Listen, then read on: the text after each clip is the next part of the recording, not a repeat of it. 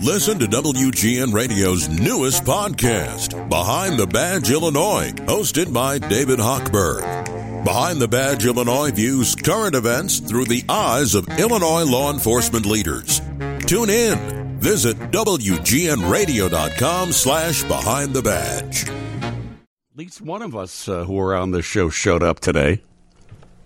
Brand new cast of characters for you. It's a whole new cast today. You got the D-listers over here in sports. I don't know about that. It's just everybody's gone today. It's got to be jarring, Dean. I like to personally apologize for. I don't like to really think too much during the show. This is going to require me paying attention during the show today. I, for one, have been looking forward to this all weekend. We've been prepping for 2 hours, Dean, to be our best. Really? Yes, it's been intense in here. It's been great. Like working out before a game? Like that? I just looked at Kevin and said, carry me. Well, Carmen and I go back far enough that you probably said, don't even worry about it because he doesn't care about the show either. I did not say that. So, nice. Well, it's nice to have both of you here. Schwani and Andy are both off. And Kevin Wells is filling in the Schwani position today. And nice to have Mark Carmen. It's been forever since I've seen you. I know, Dean. I'm thinking about you right now in your old office back on in the Tribune Tower days. In the old dump, as I like to call it. That place was sweet. Your office, I'm talking about. My office was because it was like you needed a map to find it. It was not easily found. No one knew it existed. I think I worked there for 2 years. I'm like, what is this room? Oh, wow. This is Dean's room. This is Dean's office/studio. Yeah, that was a nice studio there. And now I have a cubicle. Still here, baby. Yeah. I feel like I missed out on the Tribune Tower days, but then I hear the horror stories. Yeah. I don't know. Yeah, you missed out, buddy. It was amazing. There were pluses and minuses. You know what was some of my favorite days to be at Tribune Tower was on Bears-Packard days, because the Packer fans would be walking up and down Michigan Avenue taunting me as if, I don't know why they would decide to taunt me, but they would come up often with cheese hats on and, their jerseys and,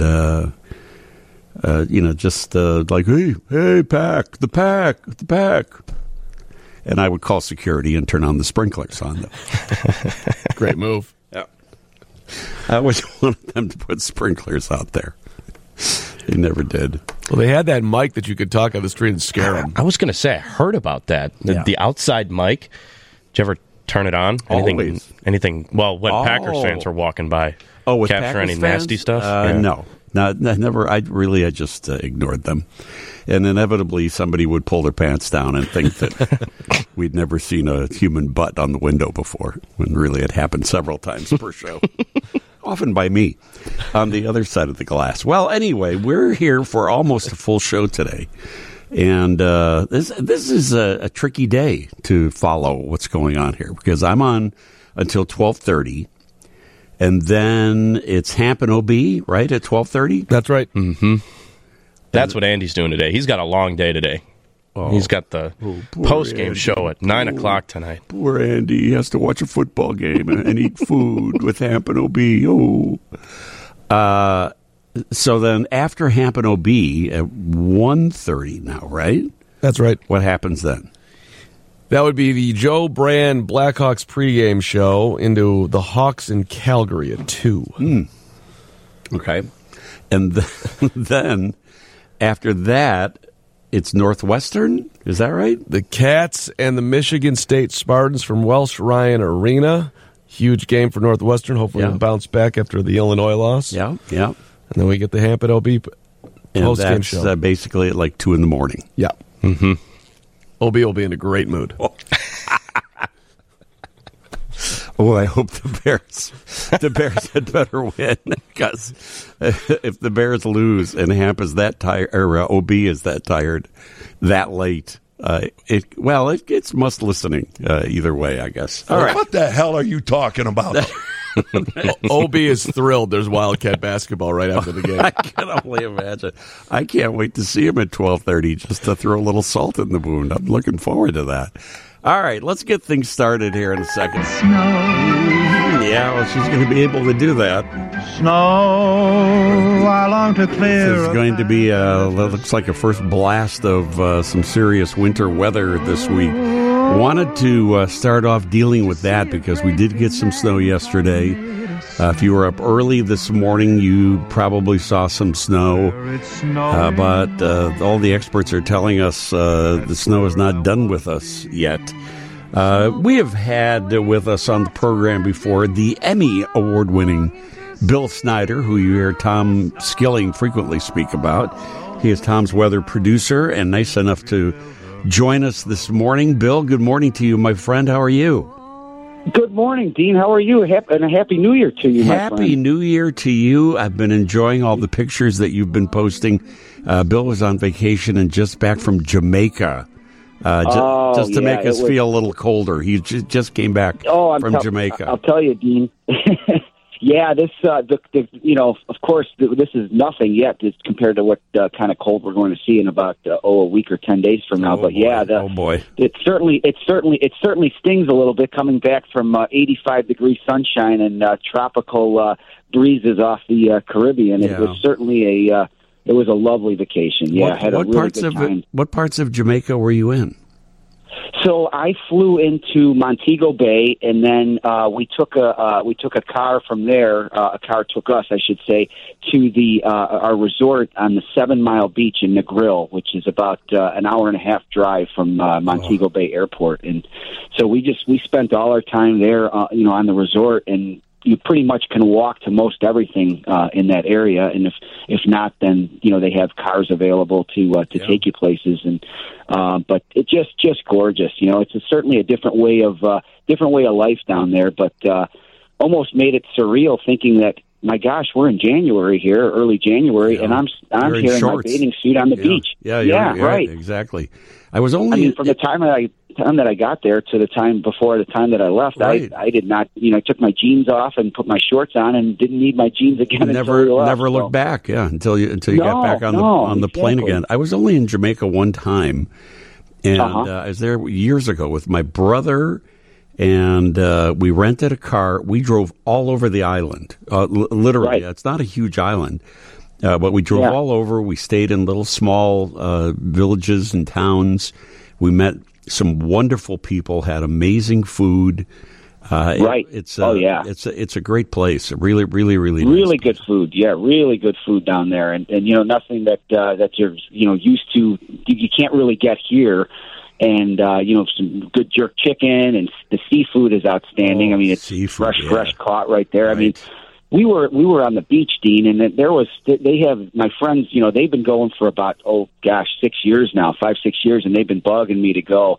And finally, I got my act together and got my passport updated, which needed to be done, and I did that back in the fall. And at that point, all systems were a go to make the trek with them. Yeah. And but there's a guy that his name is Patrick, and he sells lobster on the beach, and he walks up and down the beach, and literally for $15 to $20, he pulls the lobster out of the shell for you right in front of you. He's got his his gloves on and his little spray of garlic butter and so forth, and puts it on the plate for you, pulls it out of the shell right there, and gives you a fork and a napkin, and you're on your way. So literally, you're sitting there on the beach, and you got a guy that's serving lobster right in front of you. It's pretty cool. Now, really cool. What I remember, people were selling other things on the beach. Oh, yeah. No, they're still selling that. But, yes. We were not off the plane. We were not off the plane like 20 minutes, and people were offering to sell us the ganji. This was back in the day when we were both very hippie looking. Right. So we looked like prime candidates for it. Anyway, let's talk some Chicago winter weather, because the next few days, as you said, the next week or so, we're going to have a stark reminder of what winter means in Chicago again, aren't we? Right. What's going to happen? What's going to happen today? Well, you know what, today, Dean, I don't think there's going to be too many problems today. We had a little bit of, as you had mentioned at the start of the show here, that we had a little coating of snow overnight and this morning in spots. Today, I just expect us to to see some some drizzle and maybe a few spits of flurries here and there, but no accumulation or anything to be concerned about today. And even temperatures will probably warm up a little bit from where they're at right now in the low 30s. I think we'll get into the mid 30s this afternoon. So I'm not expecting any travel issues or any of that so forth today. But when things start to get interesting is later tomorrow night, and we've got it's a complex system. It's going to come in two distinct waves.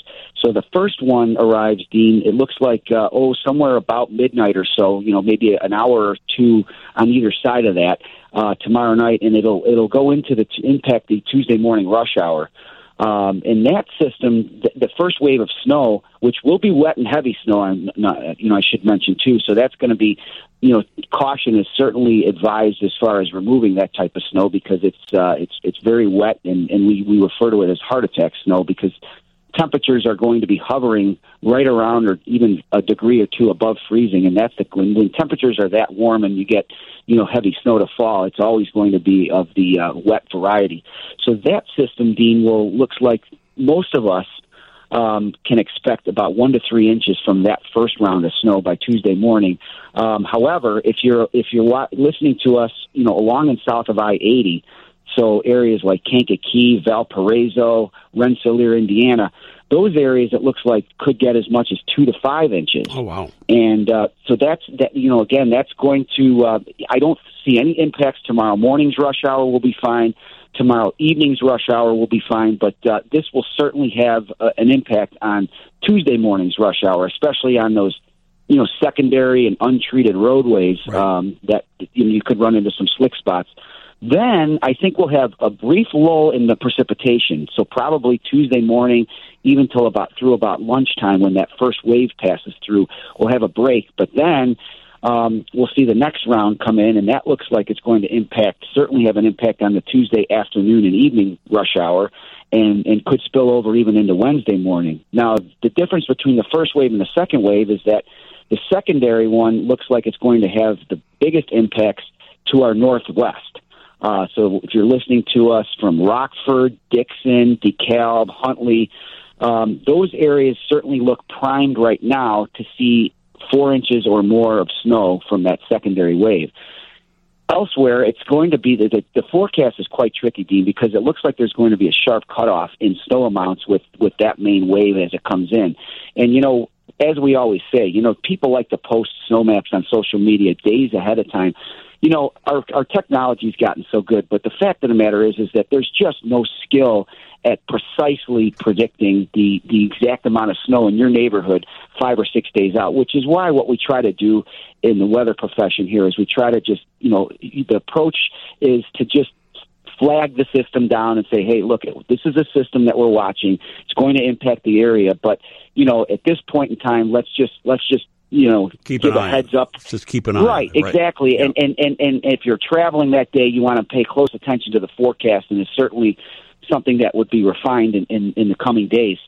So, the fact of the matter is that, any slight alteration in the track of the low pressure system, and that's, typically what we look for in forecasting winter storms, but, a change in the track, Dean, even 30 to 50 miles, can have a huge impact on just where that narrow band of heavy snow lays out. So the way it looks right now, and again, this is subject to change, but the way it looks right now with that main wave of snow that, that's going to come in Tuesday afternoon into Wednesday morning, the far west and northwest suburbs look to be most favored. So, even as close by as Elgin and Aurora, could be in for it. Now, areas close to the city, it's going to be a close call. I mean, there'll still probably be some snow.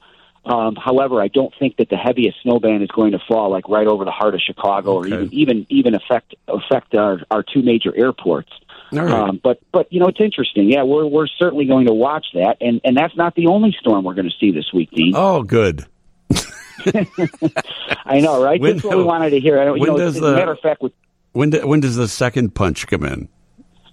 So the second storm looks to arrive later Friday into Saturday, and that system, where the two distinct differences between these systems, Dean, is that the first one we're teetering right on the fence as far as where the rain snow line is going to lay out, and even where it's going to snow, temperatures are going to be hovering around, or even a couple of degrees above freezing, and that is always tricky when forecasting snow, because if your temperature is above freezing and it doesn't snow heavy enough, you get some melting and compacting of the snow as it falls.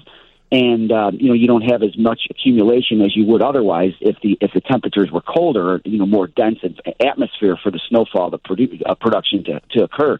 Now, the second system that arrives Friday, Saturday, that is going to fall in a far colder environment, and there is little doubt that the precipitation form will be snow, and it's going to fall, occur with some wind.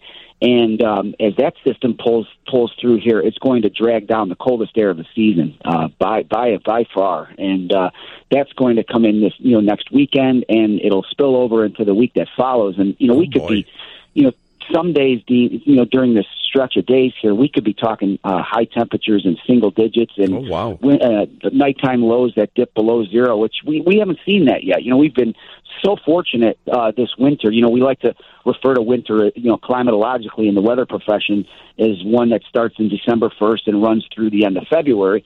And, up until just a day or two ago, we've had 18 consecutive days with temperatures above normal. We've had the third warmest start to a winter in the past 153 years. We had, we marveled at just how extraordinarily warm December was. And even the lack of snow. I mean, it's interesting, Dean. You were mentioning about our snow yesterday. I had looked. We had 2.6 inches of snow officially at O'Hare yesterday. Do you know that was the biggest calendar day snow here in almost a year? Wow. Since back on January the 25th last year, we had 3.6 inches. So it's been a while. I haven't been complaining about it. No, I know. I haven't minded it at all. I haven't either. I'm sure our snowplow drivers out there probably would beg to differ with us on that one. But I completely agree with you. Kevin, did you have a question for Bill? My question was answered miserably, unfortunately. I wanted to know about Fridays. If Bill is nothing else, he's thorough. I will say that much.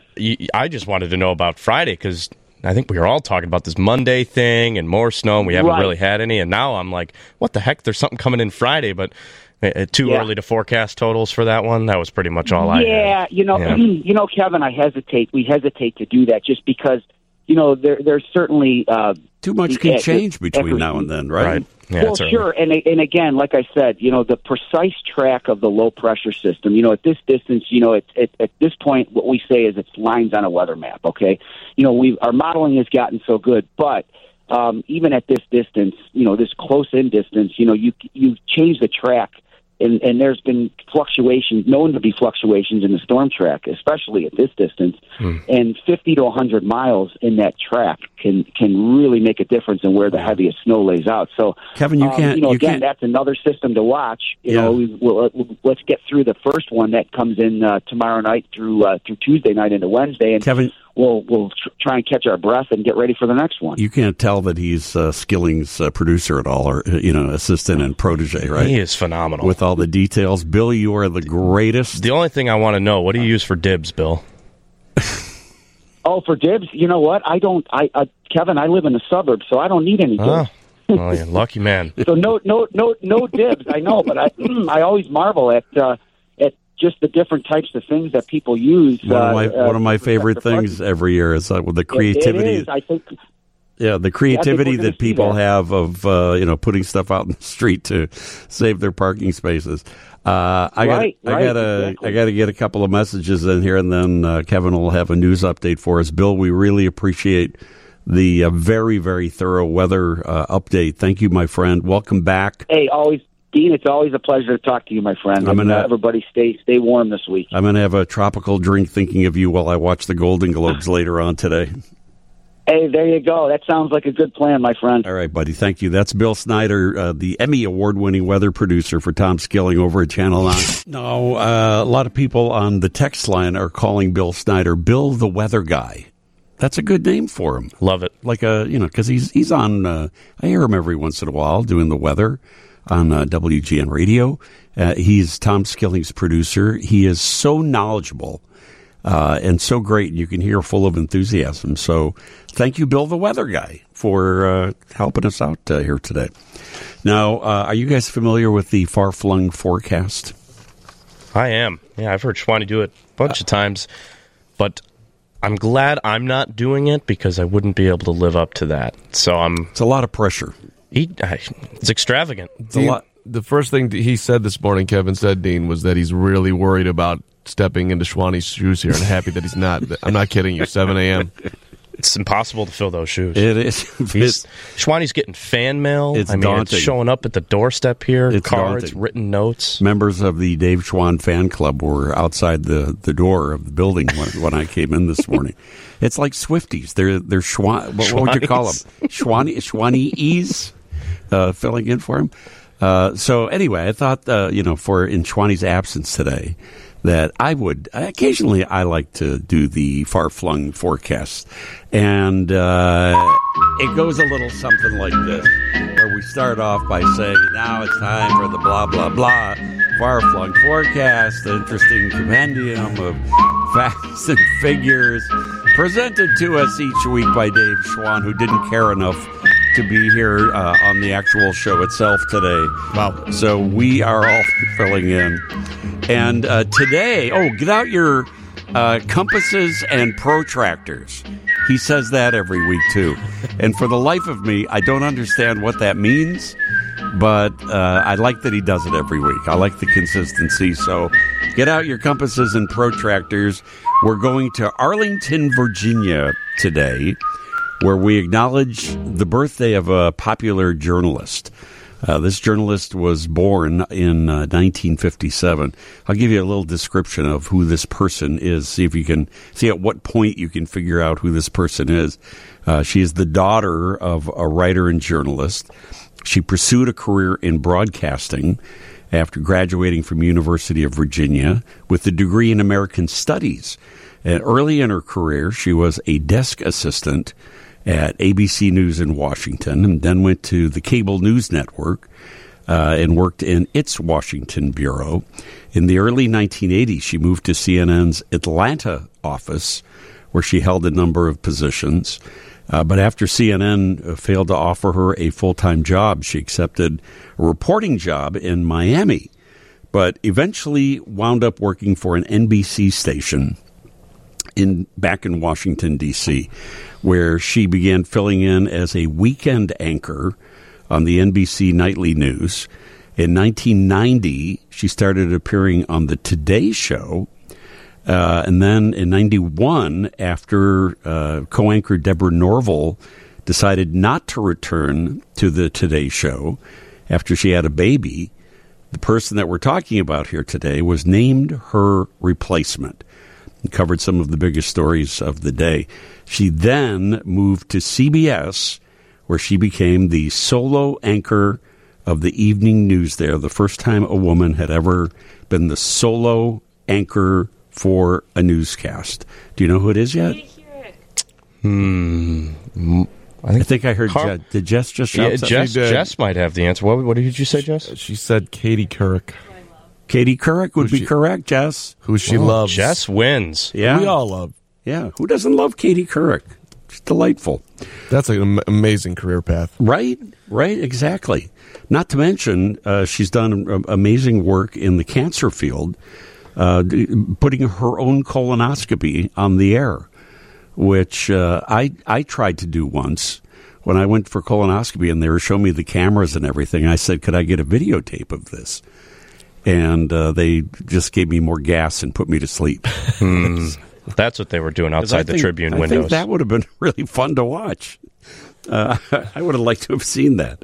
It is Katie Couric, who was born 67 years ago today in Arlington, Virginia, where it is cloudy and 37 degrees. Well, 9:43, and this is Dean Richards Sunday morning on WGN. In this segment, for many, many years, we've talked health and the latest health news, tried to arm you with some good information to keep yourself good and healthy. And continuing that tradition today is Dr. Emily Tuckman, who is a doctor of internal medicine, Northwestern's Glenview Outpatient Center.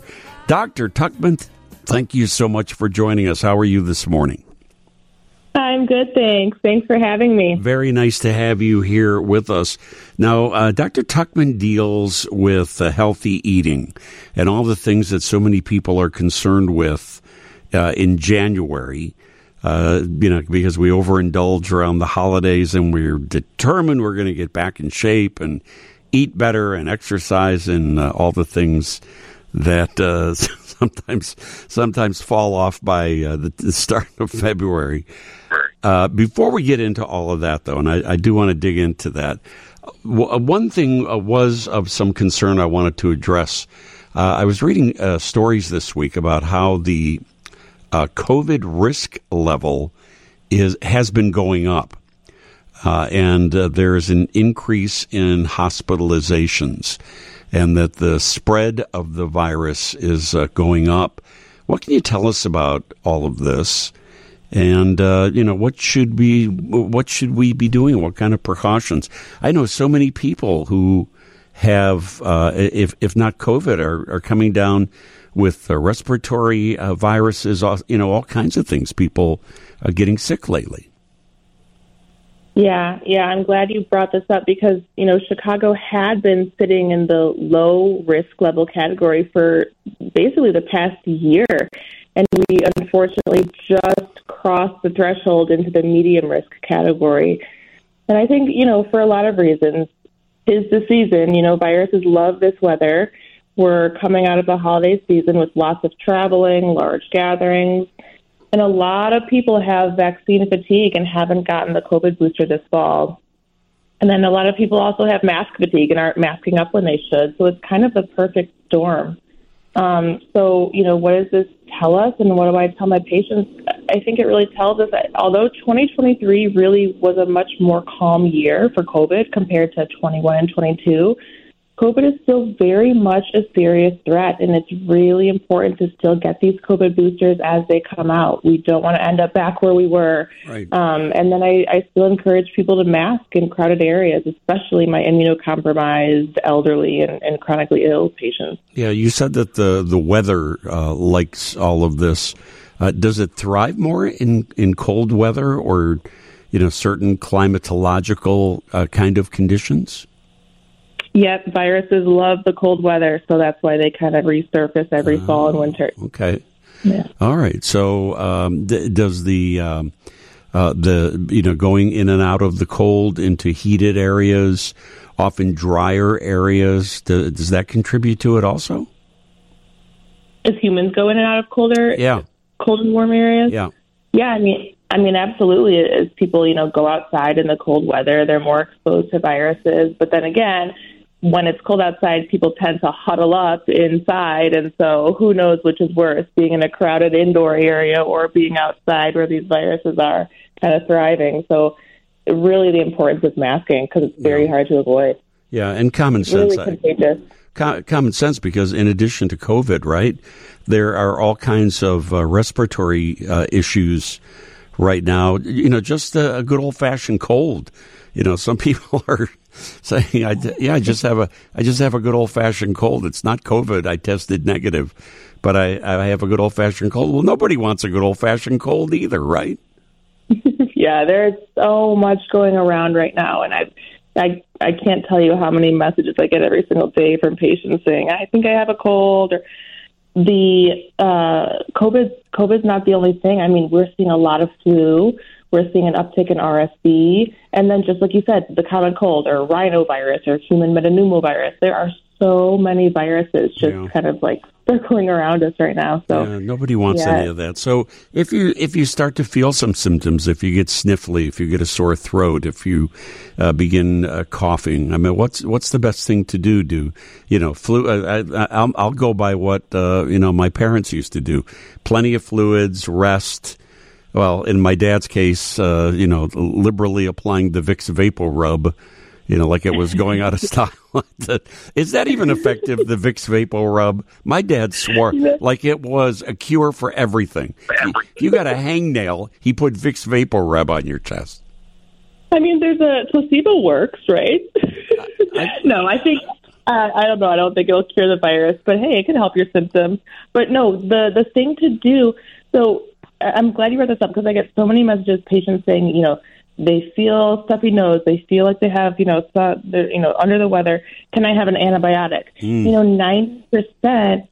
Over 90% of what's going around right now is all these viruses that we mentioned. And antibiotics only attack bacteria. So I don't want to prescribe my patients antibiotics because it goes against antibiotic stewardship and can lead to antimicrobial resistance.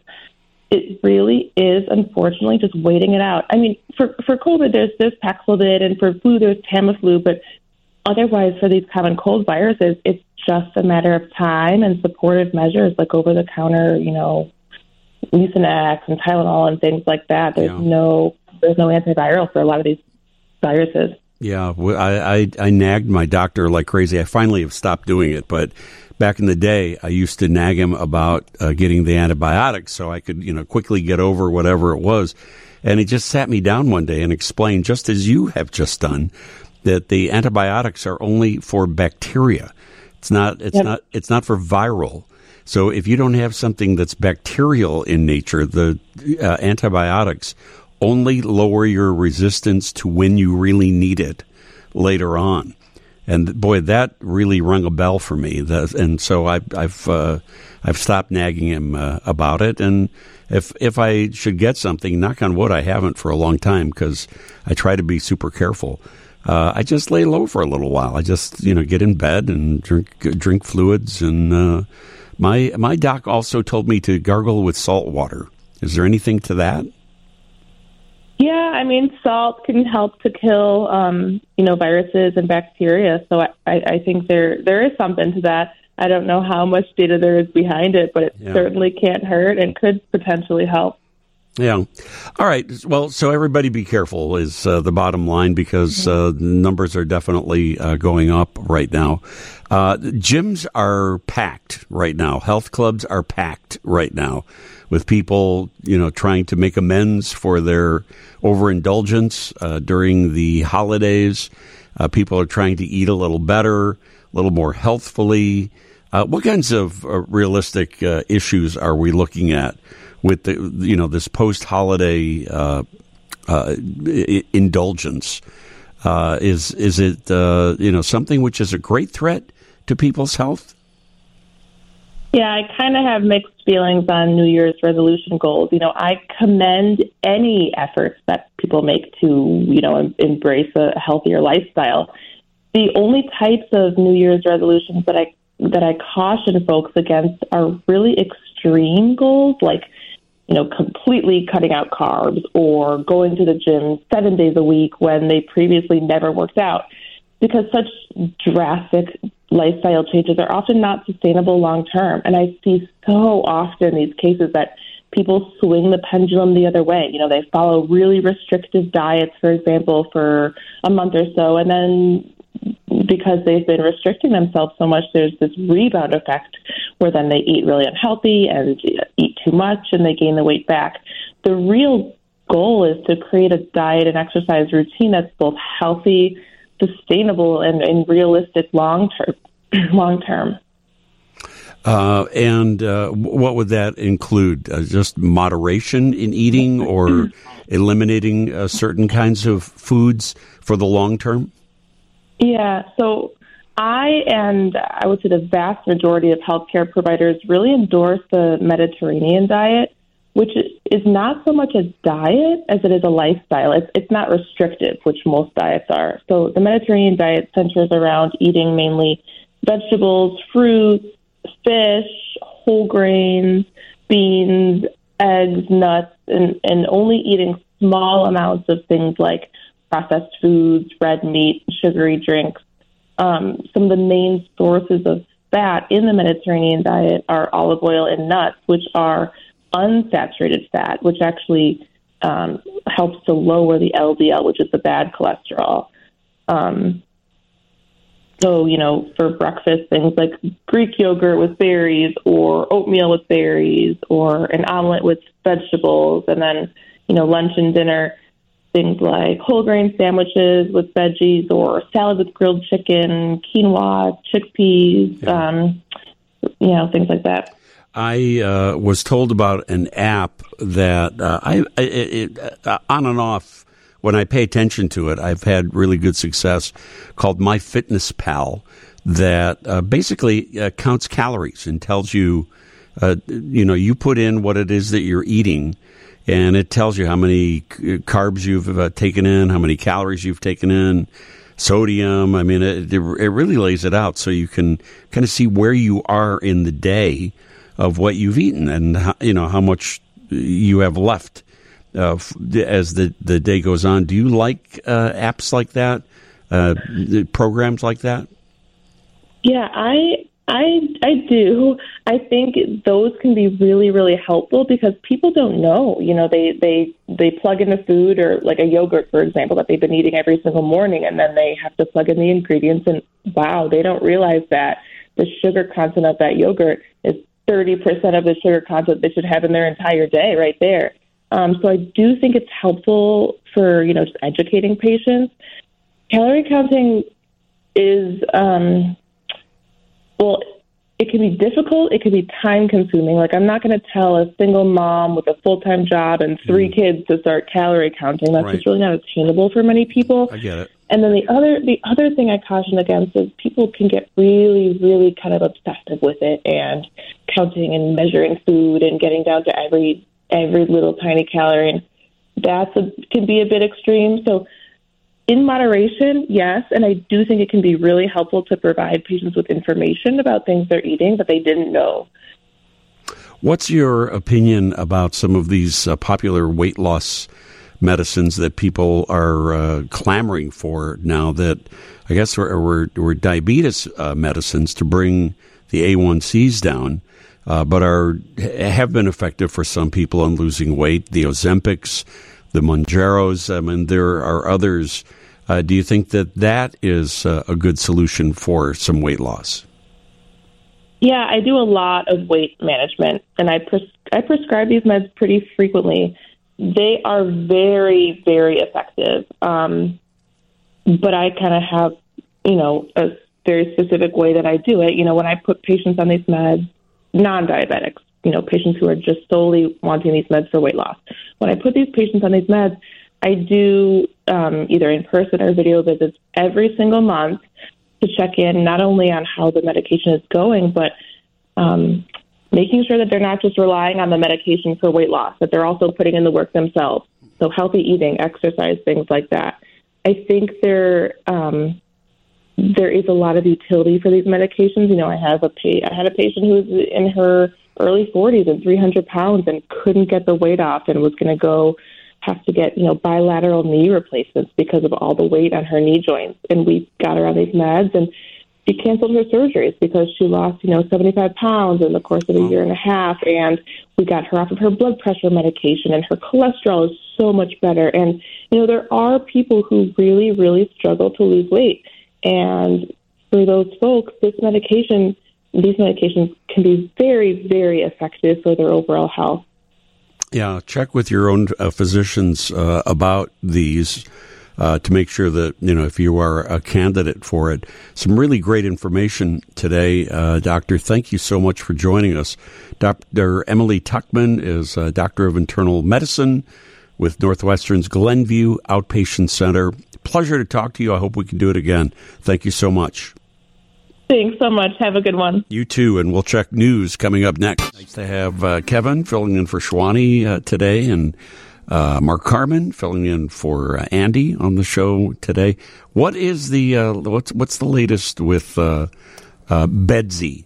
Producer Jack told me I should call him Bedsy if I wanted to sound like I'm in the know. That's a big move by producer Jack. Connor Bedard, the 18-year-old, whiz kid with the Blackhawks, who has now suffered a broken jaw. Is that right? Yeah, I watched the replay about 1,700 times now, Dean, and I guess you got to say what Brendan Smith did is certainly within the bounds of legal hockey play, but I also think that there's a reason why the Blackhawks immediately jumped in and a little bit of a brawl ensued. But 4 to 6 weeks, which takes you right up to the All-Star game, and just a huge, huge blow. But, you're always, I guess the way I look at it, it's like, well, he didn't tear up his knee. It's not. This is something that's just going to heal. So, right. A little bump in the road here. So he may or may not be in the All-Star game. We don't know yet. Exactly. Too early to tell. It's going to be interesting to see who they would put in the All-Star game because every team has to send a representative. Yeah. Half the team, more than half the team right now on IR. So, I don't know. I like that I know his nickname now. That is big. Bedsy. Most mature human being of all time. You're 18. He you is? sound like you're. Yes, he sounds like he's 60. I mean, I don't know. He's like been in the league for 10 years. Wise beyond his years. Yes, I don't. It's pretty unfathomable what everything that's going on with him. Okay, Carmsy. You got it, Deansy. Wellsy. My baseball coaches used to call me Wellsy. I like it. Yeah. Bring it back. Let's all have sportsy nicknames today. It's such a hockey player thing, just to add a Y to the name. Yeah. But producer Jaxie. Heine.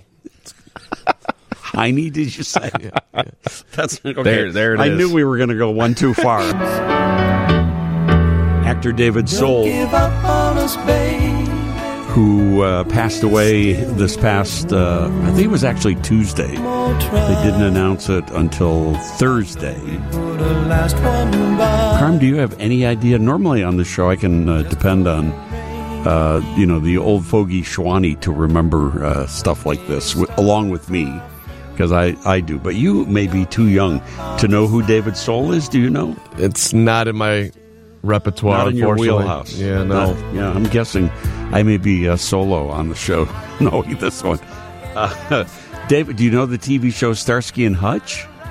I know of the TV show Starsky and Hutch, but that wasn't in the Rolodex either. Yeah, that would be before your time. Understandable, because the show ran from, I think it was 1976 to like 79 or 80, something. It was one of the top cop shows that was on back then. They were Starsky and Hutch. David Soul played Hutch. Okay. And Paul Michael Glaser was Starsky, and they were two young, hip cops, smart aleck, sarcastic.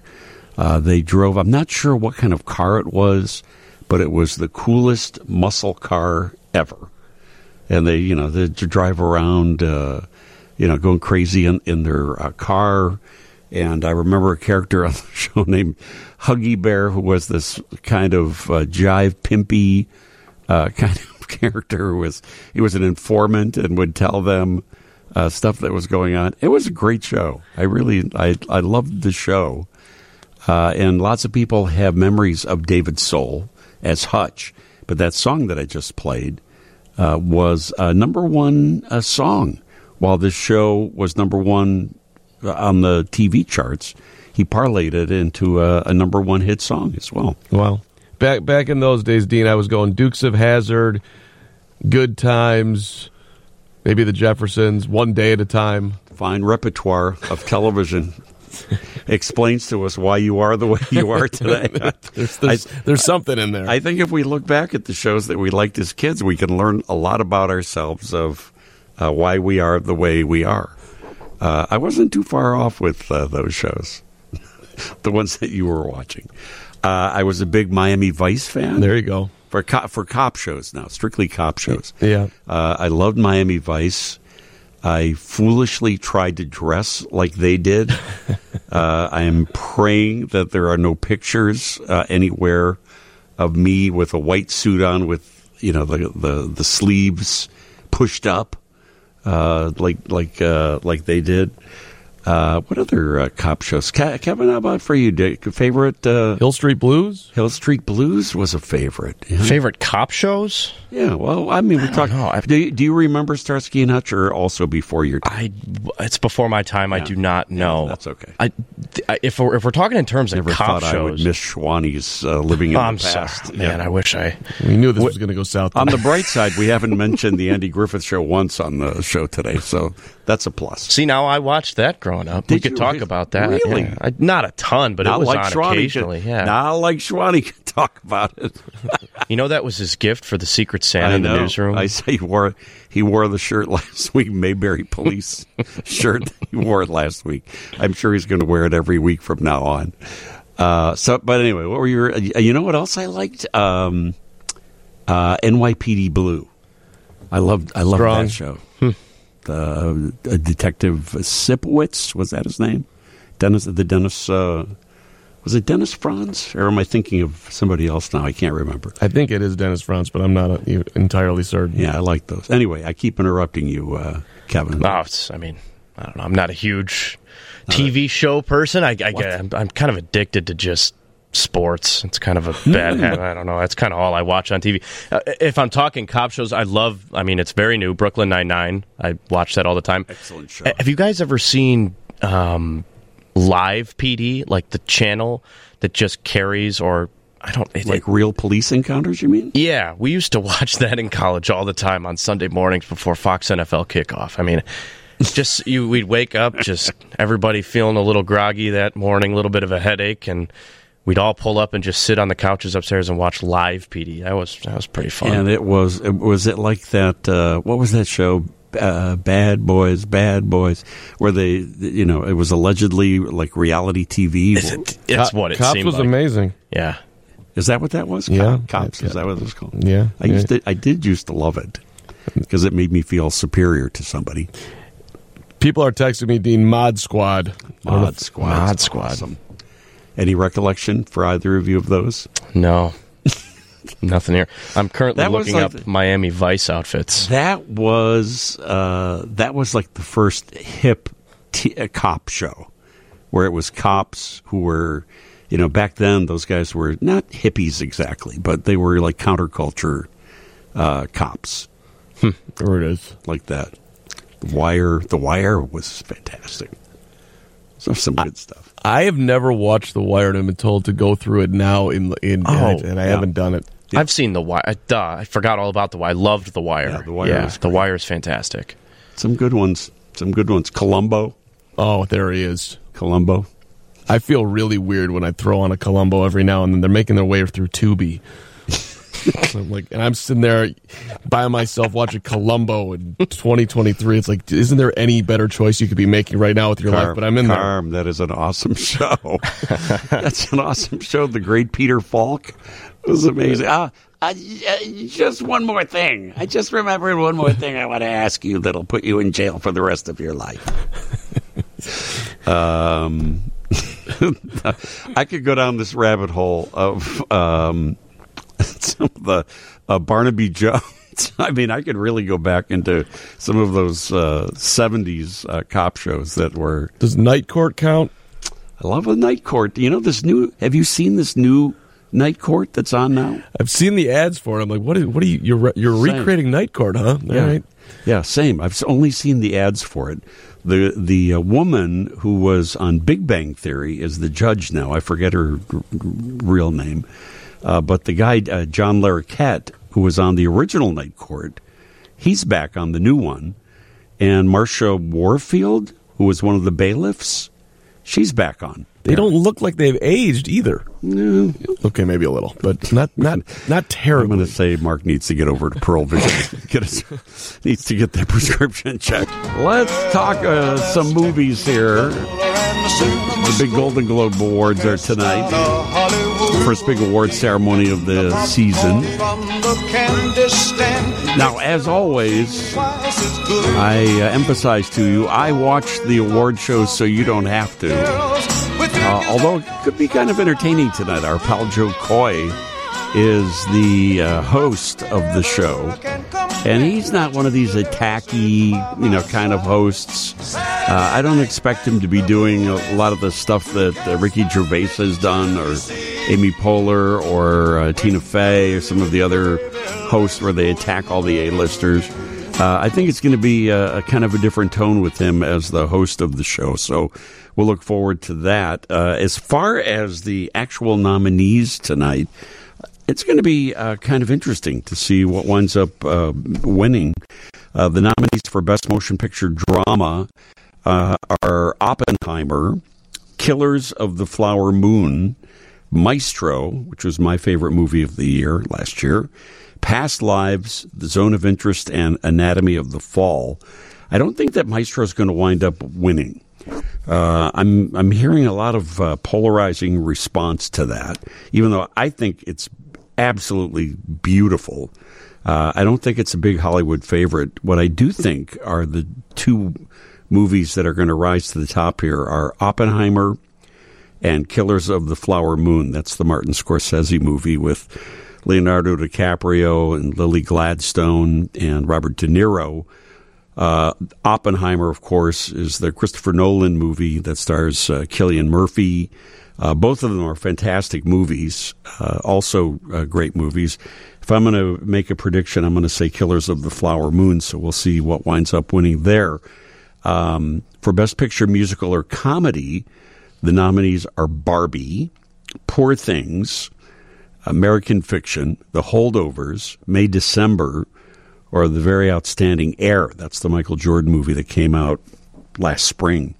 I think it's going to be between Barbie and Poor Things. Barbie is the most successful movie of 2023, took in more money than any other movie. And Poor Things is this incredibly eclectic, irreverent, often grotesque film that stars Emma Stone that is a little bit surreal. I will say, if they choose only on creativity, Poor Things is going to win, because it is something like you have never seen before, for better or for worse. But I think the battle there is going to be between Poor Things and Barbie. So, we'll see how it all shakes out. Anyway, I'm going to recap it all tomorrow morning on WGN TV Morning News. I'll recap it here on radio with Bob Surratt, my regular segment between 8 and 8:30. The other morning on our TV Morning News, Robin Baumgarten, Larry Potash, and I talked with our old pal Joe Coy, getting ready to host the Golden Globes. What's up, Dean? I haven't seen you in so long. It's been, since you were at the United Center when you blew us all away and surprising us with Tiffany Haddish. Tiffany Haddish walked out. Yeah, crazy, crazy night. But is it any crazier for you than it is right now, Joe? Because normally when somebody hosts a big award show, they have months to plan. You just found out about this a couple of weeks ago, right? Less than about 8 days ago. So everyone else gets 6 months to write write some sketches and a monologue. I got about 8 days, and it's been a crash course ever since. Huh? Why do they have such trouble finding somebody who wants to do this? Is it the crowd, not a friendly crowd? No, it's not that. I think what happened is, they switched. They didn't know where they were going to be. They just found out that they were going to be at, on CBS. So there was a lot of things that came into play, and, the opportunity came up, and I grabbed it. So how do you have to change what you normally do? I know you normally talk about your mom and your family. I mean, is this where you have to sit there and now I have to tell a Brad Pitt joke? Or, how does that work, right? It is different, you know what I mean? But, it's still, if you watch me live, it's, I get to do the crowd work. I still get to go in on the audience, and, I still get to bring my flavor to the show. So, yeah, we are writing those jokes, but I still get to be me, and that's going to be fun. That's awesome. Are you going to have your mom and your son somewhere in the show? They have to be part of it all, right? No, my son is. My son's definitely walking with me. He's going to be right next to me, and rightfully so. I've missed a lot of things when he was growing up. But he saw his dad chase his dream, and now he gets to share this moment with me. Yeah, it's so crazy. I had read an interview that you did with Variety where you said it's important for you to do this also because of Asian representation. People watching the show, seeing somebody who looks like them hosting a major award show. Yeah, when you see it, when you're a kid and you're a fan of TV and movie, it's like, what inspires you, right? It's like seeing somebody that looks like you do and what you dream to do. So I remember when I was a kid and enjoying watching every single award show with my family, but the host or whoever was hosting was, didn't look like us. But I was still inspired because I wanted to be a comic. But I understand what that feels like to be able to see somebody and go, I could be that person because he did it, or she did it, So, yeah, I know that's what this means. These award shows tend to be long. So, at what part of the evening will you be thanking us for your success? I guess I'll tug my ear for you guys. Yeah. I'll take it. Yeah. This is so exciting, though. Having your own sitcom, hosting an award show. These are the big things you dream of as a comic, Had right? his own movie, everything. I mean, talk about your dreams come true. It's amazing for you. Oh, it's nuts. I mean, look, my movie produced by, Steven Spielberg himself. Like, you know what I mean? That's a dream. And I've yet to meet the guy. I only know him through emails, like emailing back and forth with him. So, but you know what? Now I finally get to go up to him, shake his hand, and take a picture. So I get to be in the room with him, and that's pretty cool. So the Golden Globes have notoriously been a pretty biting night. Ricky Gervais or Tina Fey or Amy Poehler, going after the people who are sitting right in the front. Are you going to do something? I can't imagine you doing something like that. I just don't see you copying anybody. No, it's fun though. It's all in good fun, and everyone did a great job at their position. But this is my chance to do what I like to do, and yes, there are going to be opportunities where I do go in and poke a little fun. So, and I've always got to feel the room, and I got to trust my gut. It's a boozy night, isn't it? Isn't this where they're all that's drinking, the one where too? everyone gets drunk, yeah. Yeah, it's going to be fun. It's going to be a lot of fun. All right. It's so good to talk to you. And it's live, Dean, don't forget it's live, which is even crazier. 52 countries, and it's live. Wow. Yo, talk about pressure. Yeah, no, it'll be fun. You'll be fine. I can't wait for the big Joe Coy musical number to start the show. That's done. That's it. Well, hey, Dean, you remember I produced Here Lies Love on Broadway, so that was kind of cool. I kind of stepped my foot in it. So I want to just keep going and just, the sky's the limit. So I'm just going to keep going. I'm so happy for you. Yeah. So well deserved. The Golden Globes are Sunday night on CBS and also on Paramount Plus. Yeah, we're going to be covering it for you. I'll watch every single minute and report all the highlights to you on Bob Sirott Show tomorrow morning between 8 and 8:30, and then all morning long on the WGN TV Morning News. 10:37 is your time. It's Dean Richards Sunday morning on WGN and our Weekend Theater segment. It's on the hour. Today we pay tribute to a stage legend, Glynis John. Also wanted to mention some of the shows that are still going on. And a lot of the holiday shows that open during the holidays, I guess I should phrase it that way, continue their run while the kids are still out of school. Almost everybody's back in school starting tomorrow, but shows like Hamilton, for example, is still going strong over at the Nederlander Theater. It's going to be playing until January the 28th. We did a segment on the TV Midday News on Friday with one of the ensemble members, Nick Sanchez, very talented singer and dancer. He's been with Hamilton for 5 years and has appeared in so many of the different roles. He's an understudy for the actor who plays Alexander Hamilton in the show. Super nice guy and an amazing cook. We did a cooking segment together, and he made Puerto Rican-style beef empanadas that were the most delicious empanadas that I have ever tasted in my life. He did an amazing job. Showed me how to make them, and I can't wait to try it at home. But if you want to see that segment, if you go to WGNTV.com/midday, you can see Nick do this recipe. But some of the other shows that are still up and running include Beautiful, the Carole King musical. That is, that's actually closing today at the Marriott Theater in Lincolnshire. Charlie and the Chocolate Factory is still running out at the Paramount Theater in Aurora. One more week on that. We've got Northlake Theater's Dial M for Murder. the Hitchcock mystery. It's at the North Shore Center for Performing Arts. That's going to be closing today. So lots that has been running for a while that you may want to try to catch before it closes. But still, so much good is still to come, and some excellent opportunities for you to see it. See some of these shows that are coming in less expensively with Chicago Theater Week, which is going to be coming up pretty soon. Marissa Lynn Jones is the executive director of the League of Chicago Theaters. Happy New Year to you, Marissa. Nice to talk to you. Happy New Year. Happy New Year. It's good to be able to be on today and talk about Theater Week coming forward. We're very excited. Yeah, explain what Chicago Theater Week is.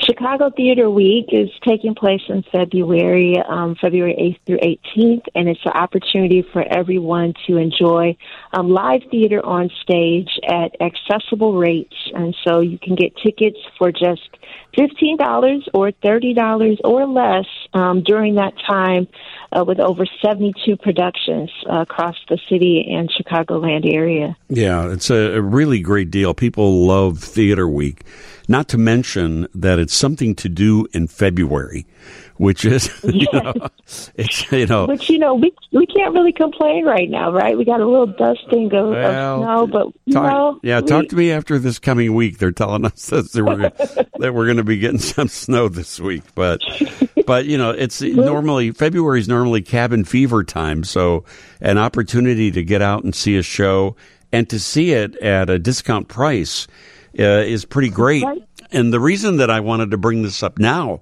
is because tickets for Theater Week go on sale this coming week, correct? Yes, so Tuesday, January 9th, you have the opportunity to buy your tickets. It's a great time to, like you said, get out the house and get tickets for the entire family. So 10 a.m. on Tuesday, ChicagoTheaterWeek.com. You can get all of your tickets lined up, and we'll have Chicago Theater Week Bingo coming back this year, too. Oh, really? Tell me about that.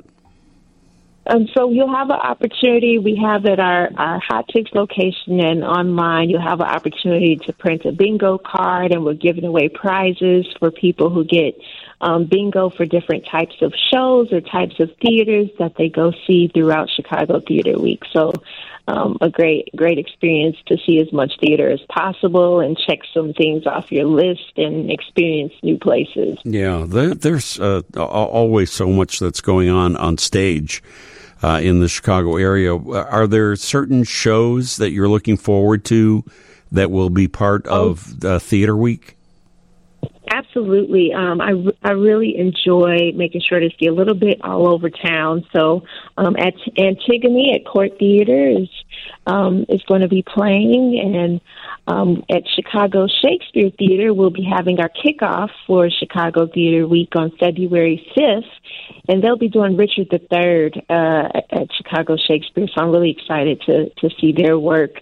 And we have so many across town. So La Pinche India with our Guion Theater. You have In the Heights playing. So really opportunities to see some storefront theater as well as some of those larger productions. Yeah, where's In the Heights? Is that going to be at the Marriott?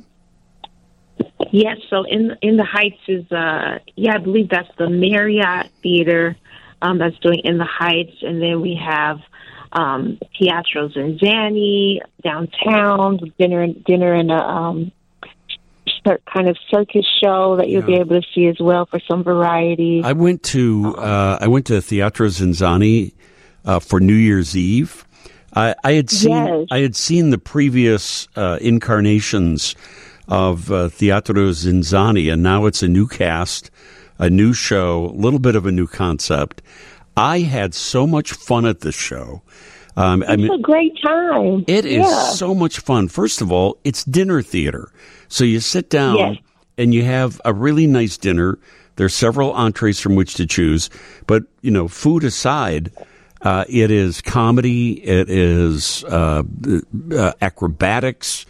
The band that they have is amazing. The singers that they have are amazing. the feats. Yeah, so much of that raw talent, and that's what we appreciate during this time, really being able to support the individual artists as well that are on stage. Yeah, I can't recommend this new production of Teatro Zinzanni enough. It really was a fun way to ring in the new year, but what a great show. I think we have Jersey Boys coming back, don't we, also at the Mercury Theater? Mercury Theater and also some great ones coming from our storefront spaces. So Trapdoor Theater has Working, a musical. We have the Second City is doing some shows as well. And then we got to make sure to support our university performances. So Theater School at DePaul and at Northwestern. Right. There's a lot. So many great productions. There's a lot, and if you go to the website, you can get all the information on exactly what shows. But keep in mind that tickets for all of this will go on sale on January 9th at 10 a.m. What's the website? One more time. The website is ChicagoTheaterWeek.com, and theater is spelled R-E. ChicagoTheaterWeek.com. All right. So, there's some good ways. What else are you looking forward to in this new year? Oh, well, besides seeing all of these wonderful productions, the League will have a lot of programming coming forward. So we'll be participating with the membership in festivals throughout the year. We're bringing back our career fair for our professionals who want to learn all about theater, not just on stage, but in the background doing crew and lights and administration. So we're very excited for that.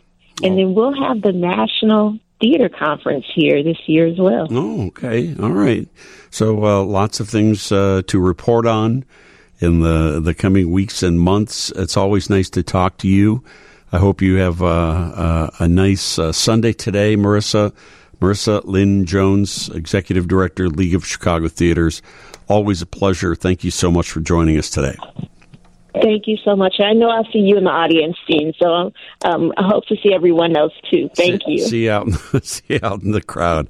Coming up in just a moment, we remember the amazing and legendary actress Glynis Johns. Next, the great Glynis Johns, and the one of the most classic motion pictures of all time, playing Winifred Banks in Mary Poppins. Glynis Johns passed away this past week at the age of 100 years old. God bless her for that. But this is one of her, more memorable scenes, performing the song Sister Suffragette in the movie. But what a career Glynis Johns had.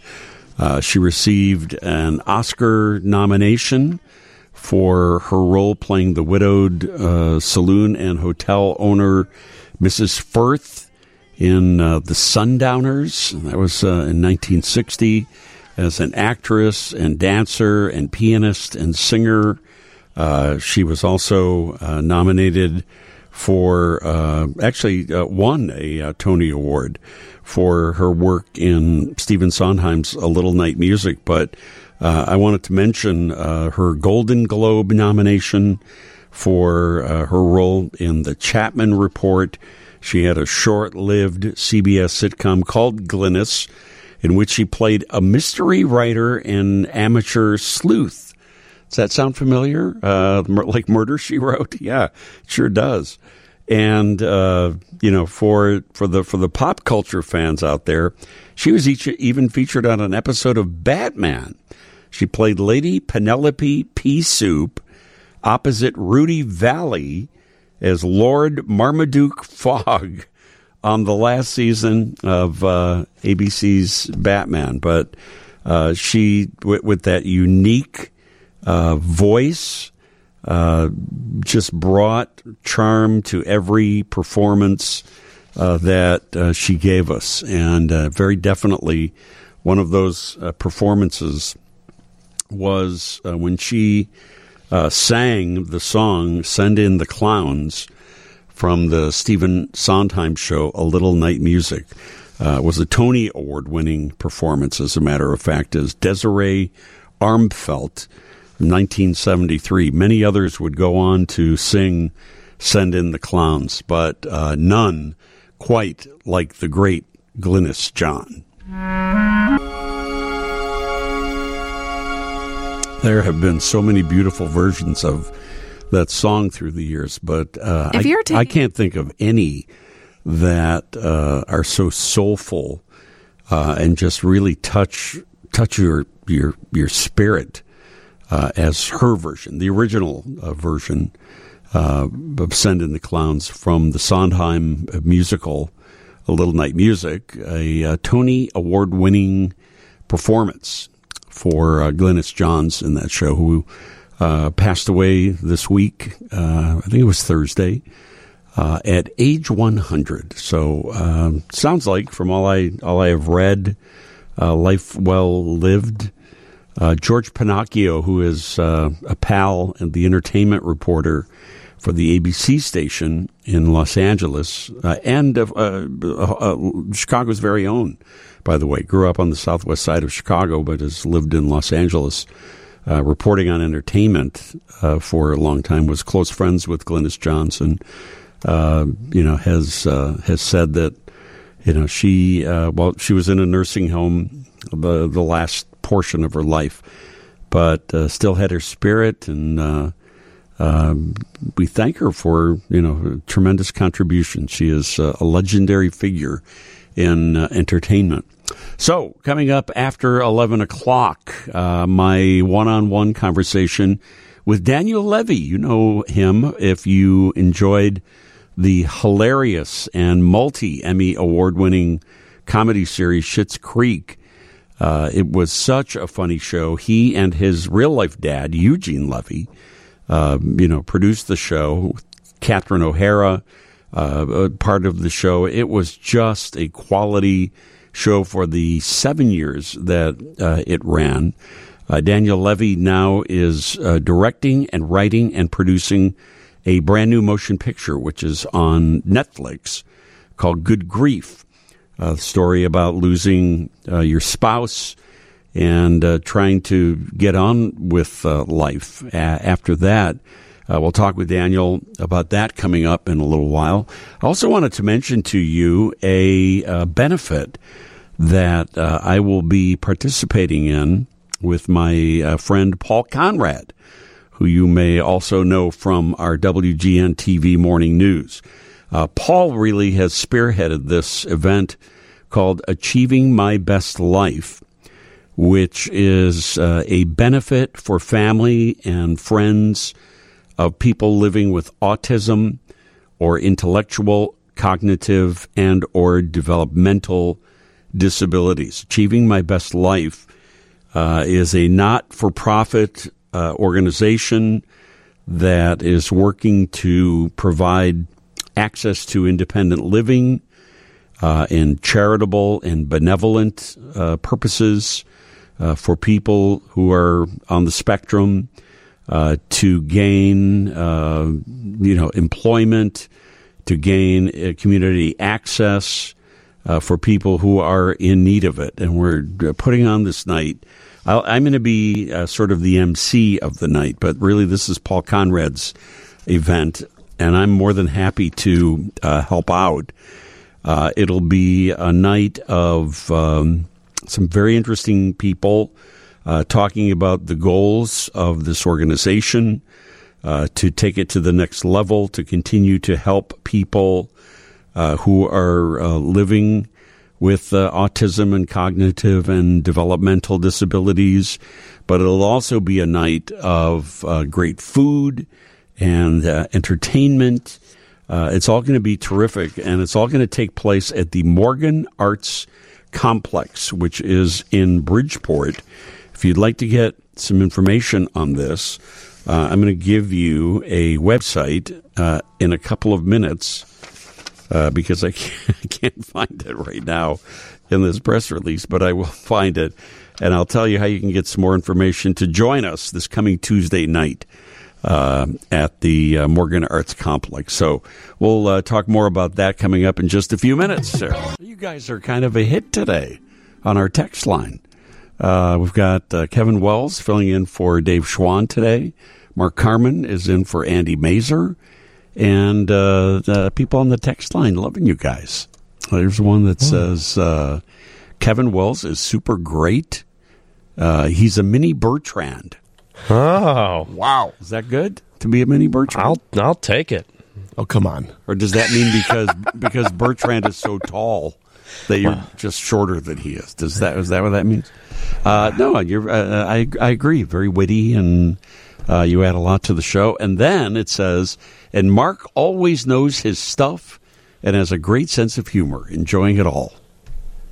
I'll set a check or something. Whatever. Well, thank you to the text line. Very nice of you guys this morning. Nice. Yeah, no, there have been lots of comments. People enjoying the show today. Carm, should I be shooting for someone higher than Mini Steve? I mean, I didn't say that, but if you did, then that's, interesting. I think that's good. Both Marquette guys. I'm thinking about letting Schwanny and Andy go after this. See, they're just dead weight now. Wally Pip, you're out of here. Yep. It's a shame. It's a shame you take a day off, and that's what happens.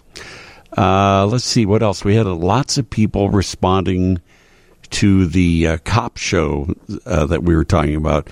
David Soul Hutch from Starsky and Hutch passed away this past week. We were talking about our favorite cop shows. And, also the cool muscle car that Starsky and Hutch used to drive. A lot of people remembering that it was a Gran Torino. It was the coolest car ever and had these racing stripes on the side of it. And if you're my age, everybody wanted a car like that back then. It was like the super coolest muscle car that you could have. But people remembering their favorite cop shows, like someone said, don't forget Barney Miller. That is a classic. Not that I've ever watched it, but I remember the open. Just the look of the dude. That's a classic, but I mean, come on. Don't you instantly see Barney Miller in your head when that music.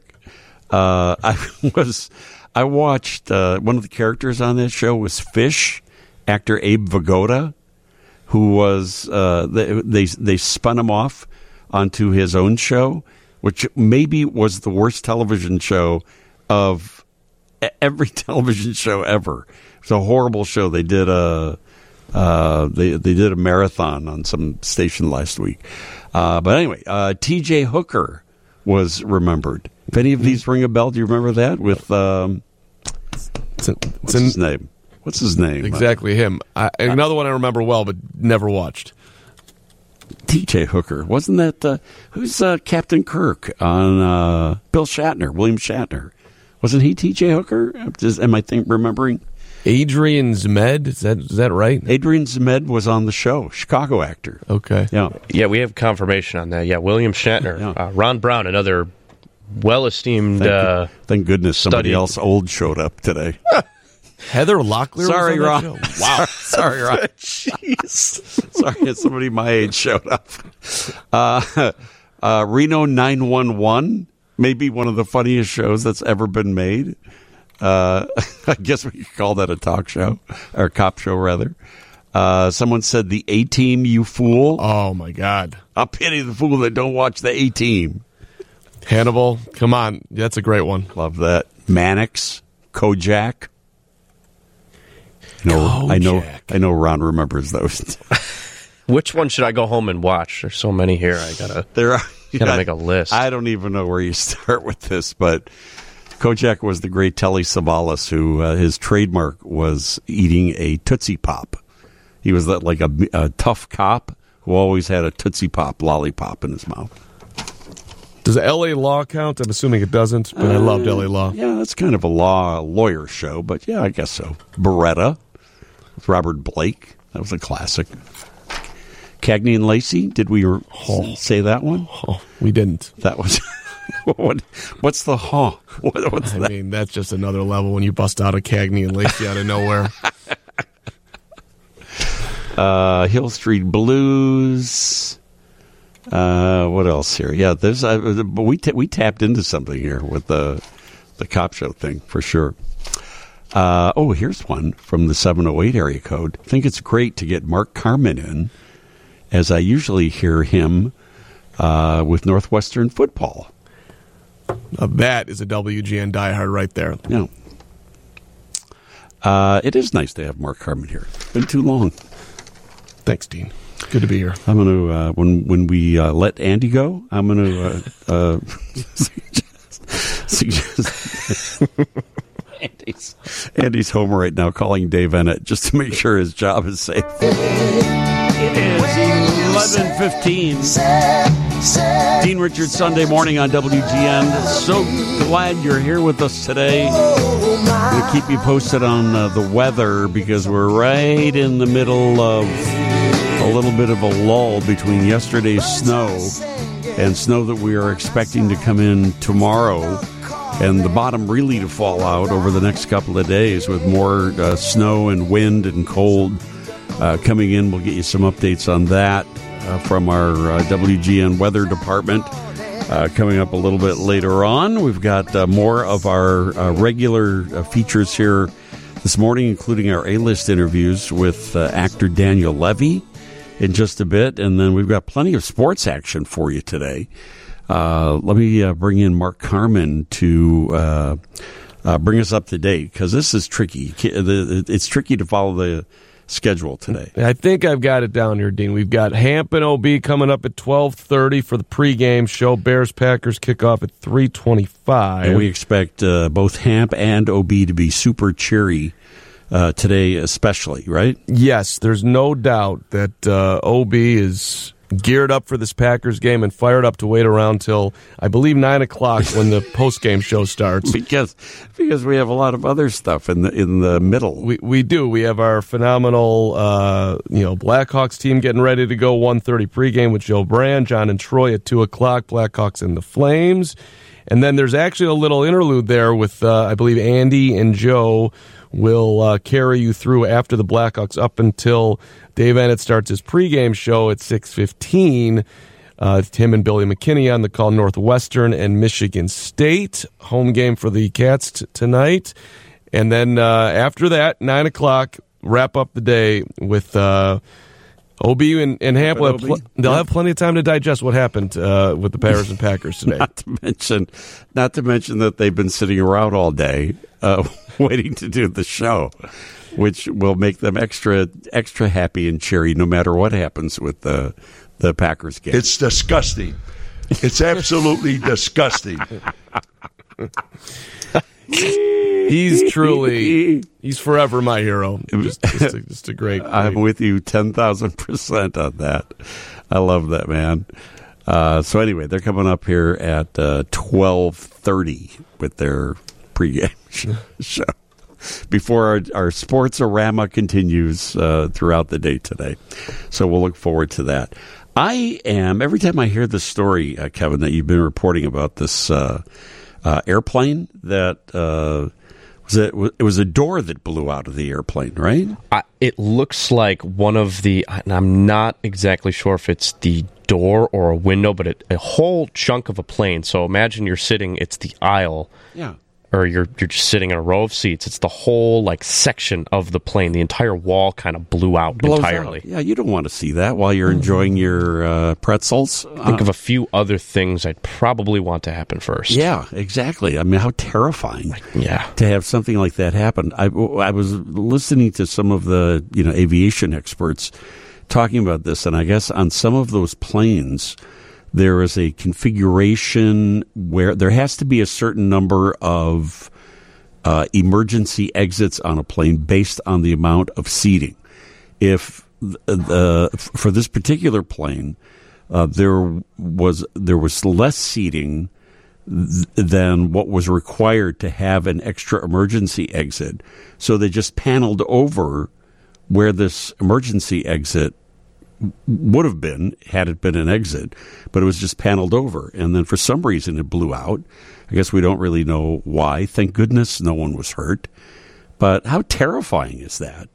You're sitting, on a plane, on a flight, and something like that happens, and then it continues for a while. It blows out, And, then people are just taking videos of being on this flight with a giant hole in the side of the plane. And we had one of the passengers talk to News Nation. I'm reading it right now. Passenger Evan Smith said a boy and his mother were sitting in the row where the window blew out, and the child's shirt was sucked off of him and out of the plane. Oh, my gosh. Oh, my God. I didn't hear that. That's insane.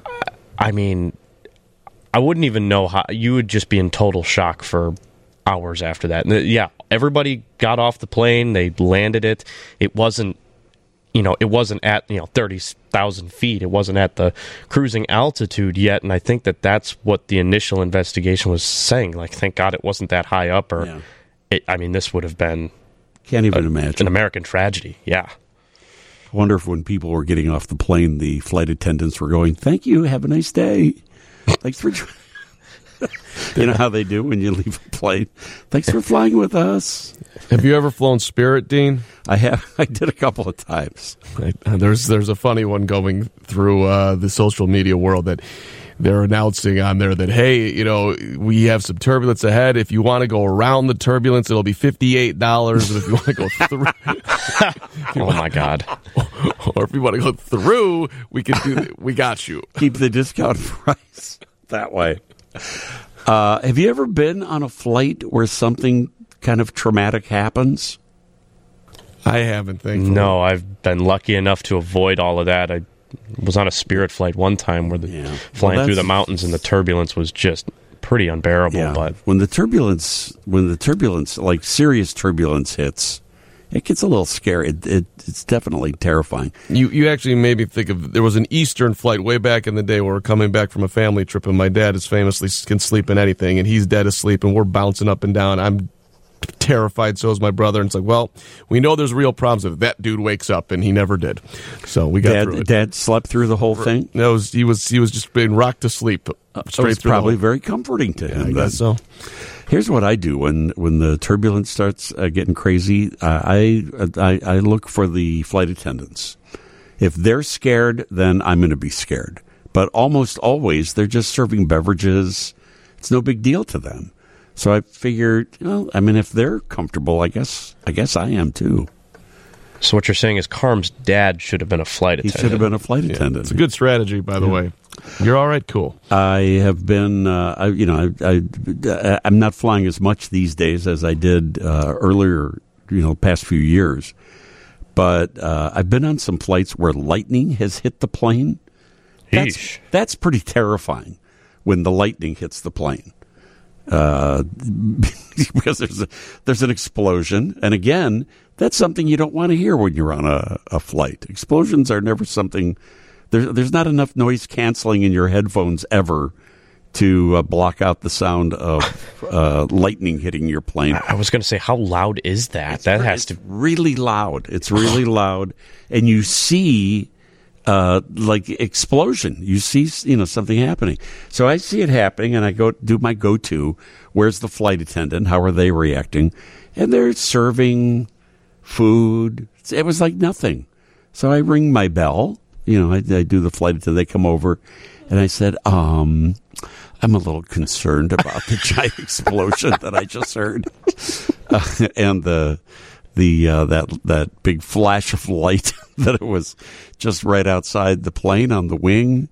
That was just some lightning hitting the plane. It's no fine. Big deal. You'll be all right. It's just fine. Never mind that.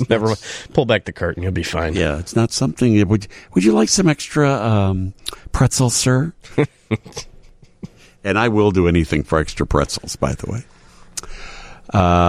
Somebody on our text line 630. A compelling reason for keeping your seatbelt on at all times. Absolutely. I keep my seatbelt on all the time when I'm on a plane.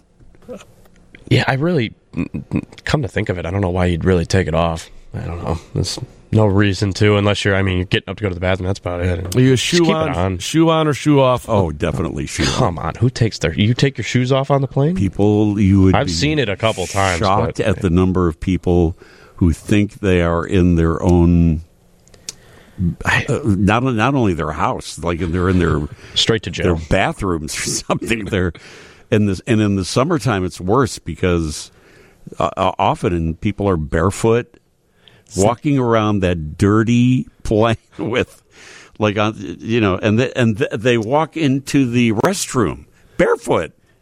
They're walking into there barefoot. That's where I draw the line. But if you have good shoe maintenance, you're allowed, depending on the length of the flight. If you're in like the corner window seat and you're not sticking it in the aisle, I'm okay. You're with the shoe off? Yes. If you just got to know if you're letting anything out in the air. If you're not, okay, all right, buddy. So if your feet smell good, yes, you're correct. clear. If you've showered and you've maintained general hygiene, I'm okay with it. After walking a mile to get to your plane through O'Hare, airport, yeah.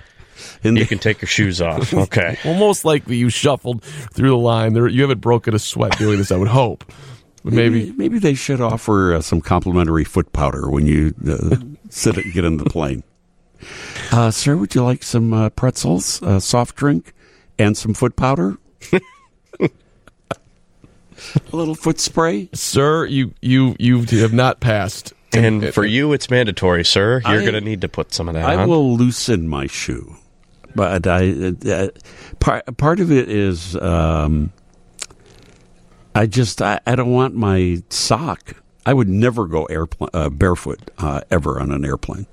But I'll loosen my shoe just to be a little more comfortable on a long flight. But I never go full stockings on the plane. That's my one rule, and I never recline my seat. Any popularity I gained this morning is out, but I might have to think about just going the loosening, listening to you, Dean. That's a nicer, friendlier. Just a little, or like you pull your heel out of the shoe, but you keep your... Now just go all the way. Now you may as well... Are you getting crushed on the text line, Carm? I don't know. I know there's people who have strong reactions to this. Yeah. But if you have if you're next to someone who you're with, and it's not a rando situation, I don't know. I suppose 815 area code says, Carm, you need sock maintenance. I'm not sure what that means. Can't have a hole in the heel of your sock. That's true too. You got to have a good gross. sock. Yeah. Mm-hmm. That's gross. The breathable socks. I just don't want all the cooties from the plane on my socks. I don't know whose nasty feet were there before me. Don't think about that stuff. The worst is taking your shoes off before going through security, says the 847 area code. There have been a few times I forgot to wear shoes that require socks, and then I figured I'd get out of it with global access and to go through the TSA. Yeah, but sometimes you still have to take your shoes off, even if you're TSA, even if you're global access. Sometimes you get randomly chosen. How do we not have technology that doesn't know there's something wrong in your shoe? Like we can't walk through on shoes? Come on, man. Maybe it's just the power they like to hold. Like, yeah, you're taking your shoes off. Watch what I'm going to do to this guy. Yes. I'm going to make him a huge machine. Watch that guy. See that guy? I'm going to make him take his belt off. The last time I went through, I got the full frisk, and when I say full, it was full. Oh, really? Oh, my. I mean, would you like to do this in private or right here? I'd like to do it right here, sir. We're not going anywhere in private. Are you nuts? Did he buy you a drink first or anything? Yeah, where's private? Oh, they have that little cubicle off to the side. That should have been offered. With the soft music playing. Can I get you a martini? How about an old fashioned? I'm in for the old fashioned, sir. Great, let's go. Okay, thank you for the security check. Would you like a cigarette before you go? Oh, nice smoke. Let me see here. Oh, here, yeah. See, I'm going to get into the recline argument with people.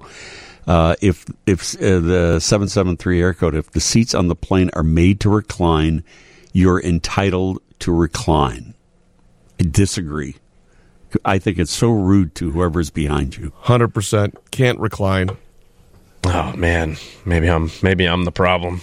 I've reclined a few times because it only goes like, I don't know. But whoever's behind you, a couple degrees, loses so much of what little space they have behind you. That's the thing. I don't like when someone reclines in front of me. I mean, that's what I'm thinking, I guess. When somebody reclines in front of me and now suddenly I have no space anymore because, they want to be in recline position. I know, I guess if the seats are meant to recline, you're entitled to do it. I just don't think it's a polite thing to do to other people. Sometimes the seats are comfortable enough where you don't need to. You're flying Spirit.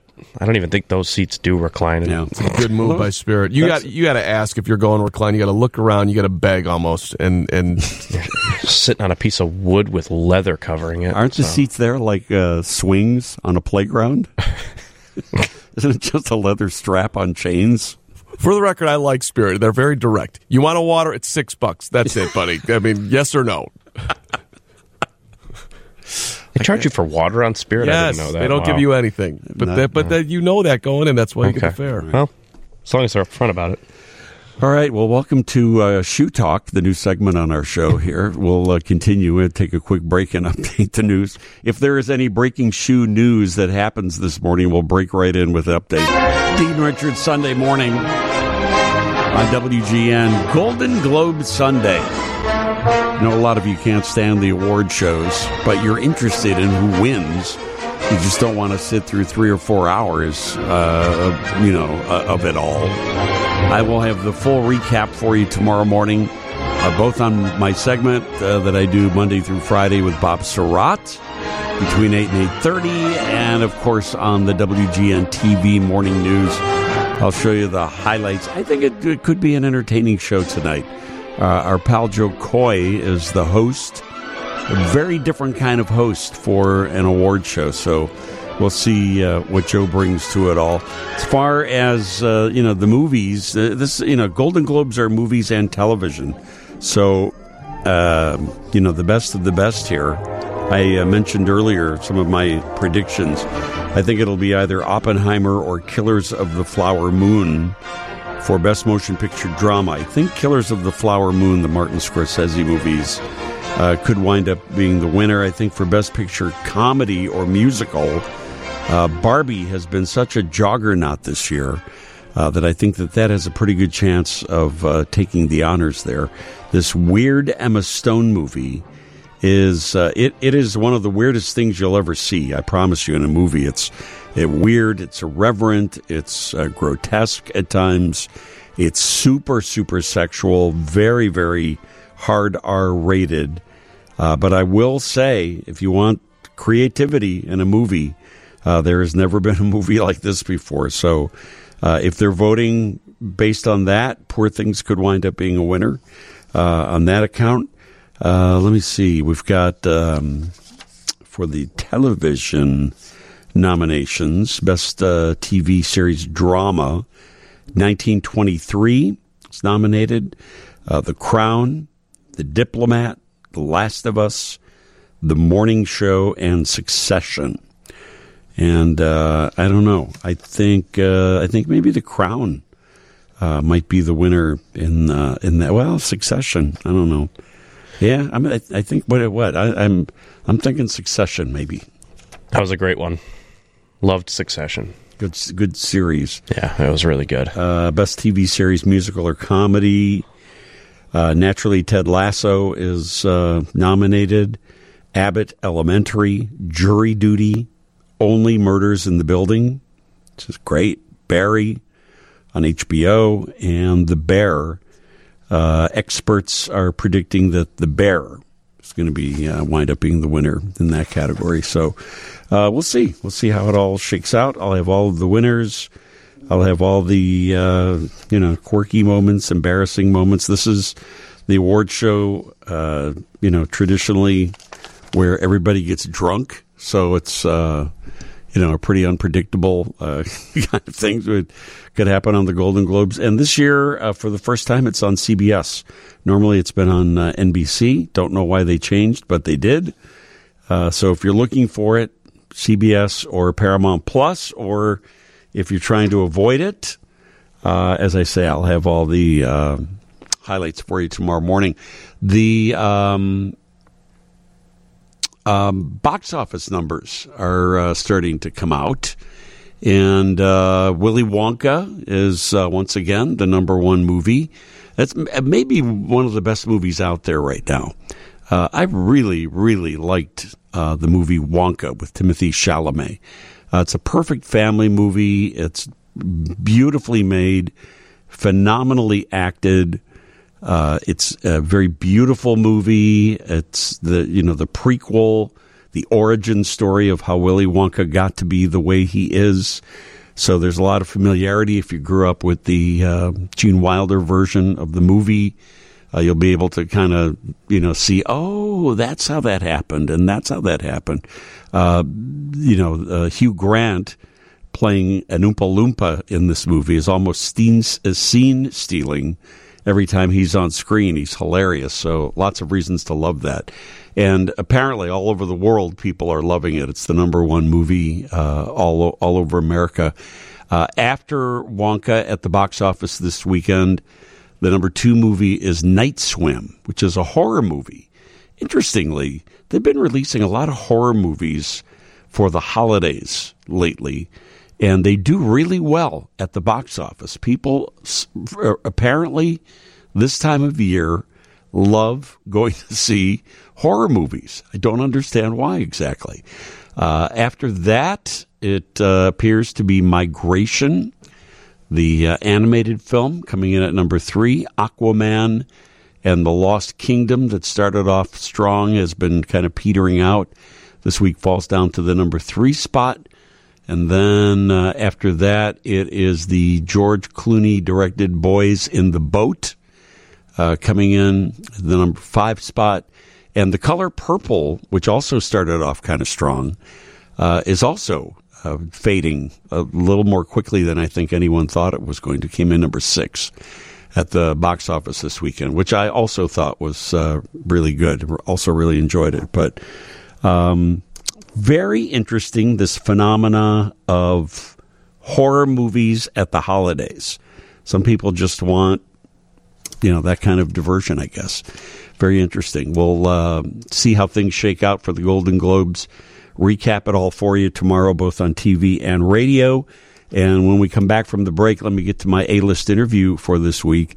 Daniel Levy, who you may know from the TV series Schitt's Creek, has a brand new movie out. Tell you all about it and share my A-list interview with him coming up next. All right. Got almost a full show today. We haven't had one of those in a long time. Get ready for Hampton will be at 12:30. So we've got many more of our regular features, including our A-list interview in just a moment. Oh, I was talking about this benefit that I'll be part of with my pal Paul Conrad from the WGN TV Morning News. It's a benefit for Achieving My Best Life Not For Profit, which is benefits independent living for people with autism, for people with intellectual, cognitive, or developmental disabilities. It's all going to take place at Bridgeport's Morgan Arts Complex, which is 3622 South Morgan. It'll be Tuesday night. It's coming Tuesday night from 7 to 10. And really this whole thing is spearheaded by Paul, who with friends and family have been working to make lives better for people with, the autism, intellectual, cognitive, or developmental disabilities. This is meant to provide access to independent living, for employment opportunities, for community access, for people with some of these challenges. And it's going to be an evening of people who are very, very much involved in this, talking about it and raising awareness about it, but also an evening of some great food from Michael Bonner, formerly of Let Us Entertain You, and now he has his own catering company, CMB Catering Company, Dulce Trattoria and Bakery, providing foods. There'll be live music being part of all of this. And as I had mentioned, it is this coming Tuesday night from 7 to 10. I will be the MC for the event, but Paul will, be speaking from the heart on all of this. He's very, very involved. It is $40 to attend. For kids under 16, $15. and it's free for any family member who is living with autism. If you want to get information on this, if you want to buy tickets for this, and I hope you can join us, if you go to eventbrite.com, eventbrite.com, and then when you go to that page, there's a big search bar. Just type in Paul Conrad, and it'll take you right to the page with all the information about the event and how to purchase tickets and all of that. So we hope to see you this coming Tuesday night at the Morgan Arts Complex in Bridgeport, 3622 South Morgan, Tuesday night at 7 o'clock. Okay? So we'll see you then for that. Got a text from Jeff Hoover from our WGN TV morning news, and he tells me that Jim Gaffigan is going to be one of the presenters at the Golden Globes tonight. So there's another reason that at least I'll be looking forward to it. I know a lot of you don't like watching award shows, but if you're a fan of Jim Gaffigan, I'm sure he will be hilariously funny. Some of the other presenters, they did send me a list, and I just had it up on the computer here, and I just closed it. So allow me this 1 second to type this in. Here we go. Golden Globe presenters will include, besides Gaffigan, Ben Affleck, Jodie Foster, John Batiste, Kerry Russell, Kevin Costner, Kristen Wiig, Mark Hamill, Matt Damon, Naomi Watts, Orlando Bloom, Ray Romano, Annette Bening, Don Cheadle, Dua Lipa, Andra Day is a list of some of the presenters that have just been announced who will be part of it all. So, as I say, Golden Globes tonight on CBS. We'll have the full recap on that for tomorrow. I wanted to get into our A-list interview for today. One of my favorite series of the past several years has been Schitt's Creek. Started off as kind of a small series on Canadian television because it was produced by Canadians, Eugene Levy, who you know from SCTV, and his longtime cohort, Catherine O'Hara, who is also, from SCTV, but was also genius on the show. A show that was put together by them and also Eugene Levy's real-life son, Daniel Levy, who, now that the show has ended, Daniel Levy is breaking out into some other avenues, including producing, writing, directing, and starring in a new movie, which is on Netflix now, that's called Good Grief. It's a story about a man whose husband suddenly dies, and he is left with the grief of losing a spouse and trying to deal with this, sudden loss. He invites two of his friends to join him to go to live in Paris for a little while to kind of get away from it all, to try to, just find some happiness in this time following the death of his spouse. And it's a movie about loss, and it's a movie about recovering from that, but it's also a movie about friendship and the expectations of friendship and the things that you are sometimes surprised to find when you really look within yourself during these traumatic times. In L.A. recently, I sat down and talked not only with Daniel, but also his two friends played in the movie by Ruth Negga and Hamish Patel. Well, I feel like I wanted to tell a story about the significance of friendship. And so the grief really acts as a catalyst to crack open the dynamic of these three friends and force them to kind of confront truths about each other. And, I think they'd been making so many excuses for each other's behavior, and there was so much that was unspoken, and it took the death to really force them to be honest with each other in an attempt to invest in the long term, I think, of the friendship, which feels to me like a lot of conversations I'm having with friends now as an adult. It's a very different relationship that you have with your friends as an adult as opposed to when you were in your 20s. So I think knowing that I wanted the movie to really be about friendship, the grief was something that is there, but it gives way to a story ultimately about comfort. Yeah.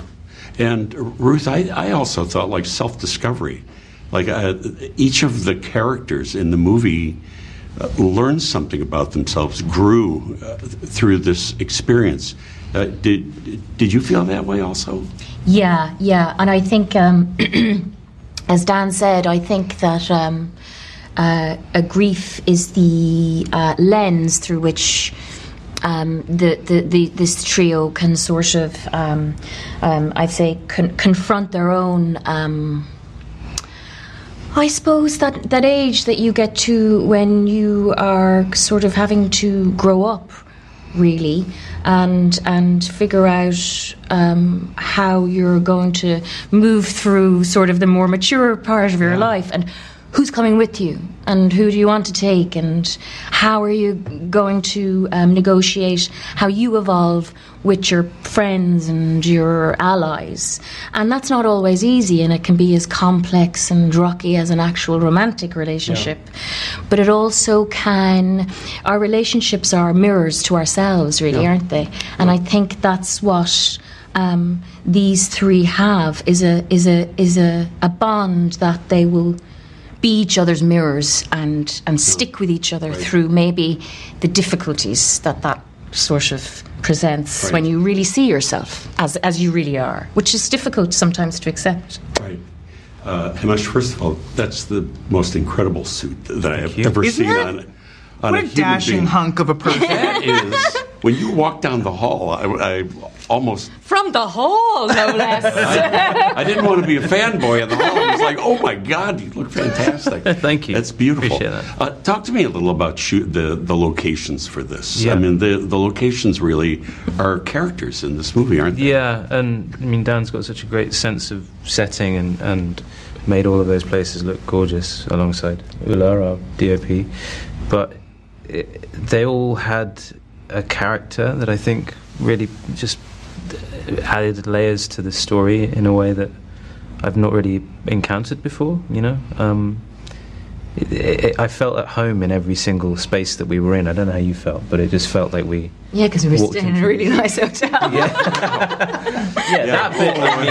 Have to be in Paris, poor us. Ruth has fallen asleep on every couch in every set of this movie. Any setting, Ruth has fallen asleep on the couch. She doesn't have a great nap for organized business. That really should be on the movie poster. We both fell asleep on that sofa in the apartment. That couch in the Paris apartment couch was far softer than it looks. Yeah. The photos I have of these two napping for a week.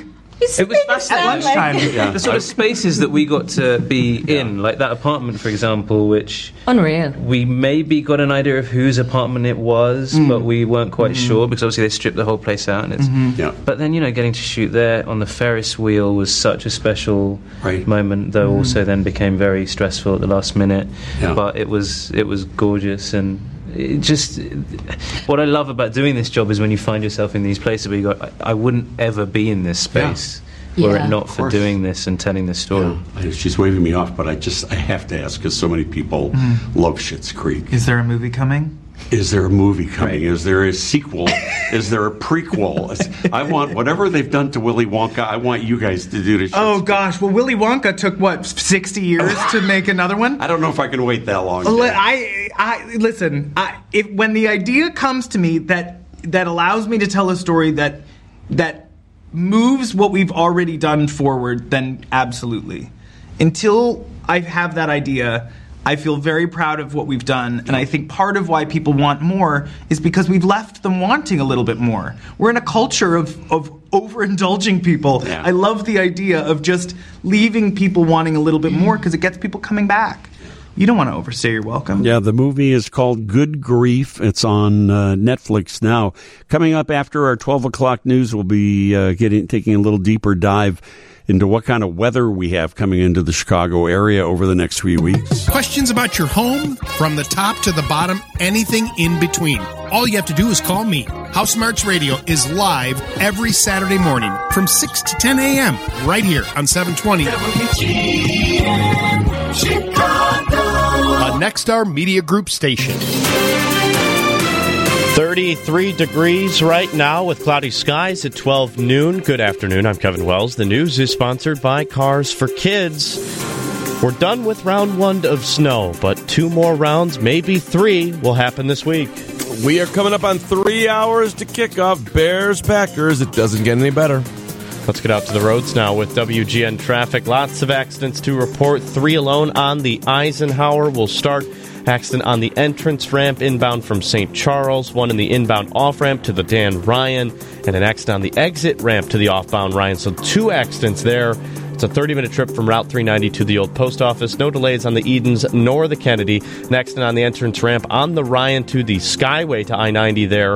Another accident on the Ryan outbound at near 18th Street. Again, a lot of these single-vehicle accidents just due to the road conditions. DuSable Lakeshore Drive a little slow southbound. Hollywood to Monroe about 25 minutes. An accident reported southbound at Chicago Avenue.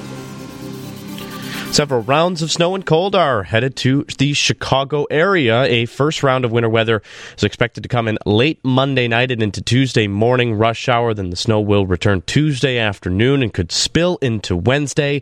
The second storm arrives later Friday into Saturday. The second system that arrives Friday, Saturday, that is going to fall in a far colder environment. And there is little doubt that the precipitation form will be snow, and it's going to fall, occur with some wind. And as that system pulls through here, it's going to drag down the coldest air of the season. That's WGN weather producer Bill Snyder. There was 2.6 inches of snow at O'Hare yesterday. That was the biggest calendar day of snow in almost a year in Chicago. Elizabeth Lee was among the 171 passengers and 6 crew members on board that Alaskan Airlines flight number 1282 when a window section of the Boeing 737 MAX plane blew out mid-flight. She told News Nation about what she experienced. We were on the plane about 20 minutes into the flight, and all of a sudden I heard like a boom. I looked to my side, and the whole piece of the wall of the plane just is completely off. And the wind is blowing. It's super loud. The cause of the incident still under investigation today. As a precaution, the FAA has temporarily grounded some of those planes of the same type being used by U.S.-based airlines. Again, some of those still grounded today. United Airlines has taken another step towards a potential move of its headquarters from Chicago to Denver. The airline has 5,000 corporate workers in Chicago, most based in the Willis Tower downtown. The airline purchased, though, more than 100 acres near the Denver airport this past summer, and a new filing with the city of Denver says United plans to use that site to expand its pilot training operation and potentially employ 5,000 corporate employees. Former President Donald Trump submitted his ballot paperwork to the Illinois State Board of Elections last week, and this year he opted out of signing the loyalty oath. Trump signed the oath when he ran in 2016 and 2020. The loyalty oath is an optional document candidates in Illinois can file in which they swear not to teach or advocate for overthrowing the government. Candidate Ron DeSantis and President Biden signed it this year, but Republican candidates Nikki Haley and Chris Christie did not. The GOP presidential candidates are campaigning right now in Iowa. The Iowa caucus is less than 10 days away. News Nation's Kelly Meyer reports. Trump's top rivals, like Florida Governor Ron DeSantis, taking digs at the former president for his comments about the recent school shooting in Perry, Iowa, saying it was terrible and, quote, "we have to get over it." I wouldn't tell them that they should just get over it because it's tough. Trump attacking both DeSantis and his former UN ambassador Nikki Haley. Ivanka just wanted to help people get jobs. I said, I'll put you in the United Nations and you'll be ambassador and you will be better than anybody that's ever been there, 10 times better than Nikki Haley was. Haley then responded by saying Trump has a temper tantrum about her every day. during the campaign. President Biden will give his State of the Union address on March 7th. The formal invitation was sent to the White House by Republican House Speaker Mike Johnson, who said he was inviting the president in this moment of great challenge for our country. And, quote, the address will come after a pair of critical deadlines to avert a government shutdown. WGN Sports Time now, 12:05. They were shoveling snow off the stands, and there was a tarp on the field, but getting ready for football up in Green Bay. Big day for the Bears with lots of decisions coming up. Justin Fields looking to play big today. Matt Eberflus, Luke Getsy also under the microscope as the NFL regular season comes to an end tonight. Yesterday, the Steelers beat the Ravens 17-10. Pittsburgh needs help today to get in as the games get going right now. Into the playoffs are the Houston Texans, who beat the Colts 23-19 in a winner-take-all playoff battle. Bunch of sports coming up on 720 WGN today. First, we've got hockey. Blackhawks and Flames at 1:30. Of course, no Connor Bedard, out 4 to 6 weeks with the broken jaw. Joe Brand's got your pregame show. 2 o'clock, the puck drop with John and Troy. And then Northwestern basketball tonight at 6:30. Cats and Michigan State. Going on right now is Michigan and Penn State. 37-27 Michigan on top at the half. I'm Mark Harmon, WGN Sports. Temperatures about mid-30s for today, and then tonight, cloudy skies and a few flurries are possible.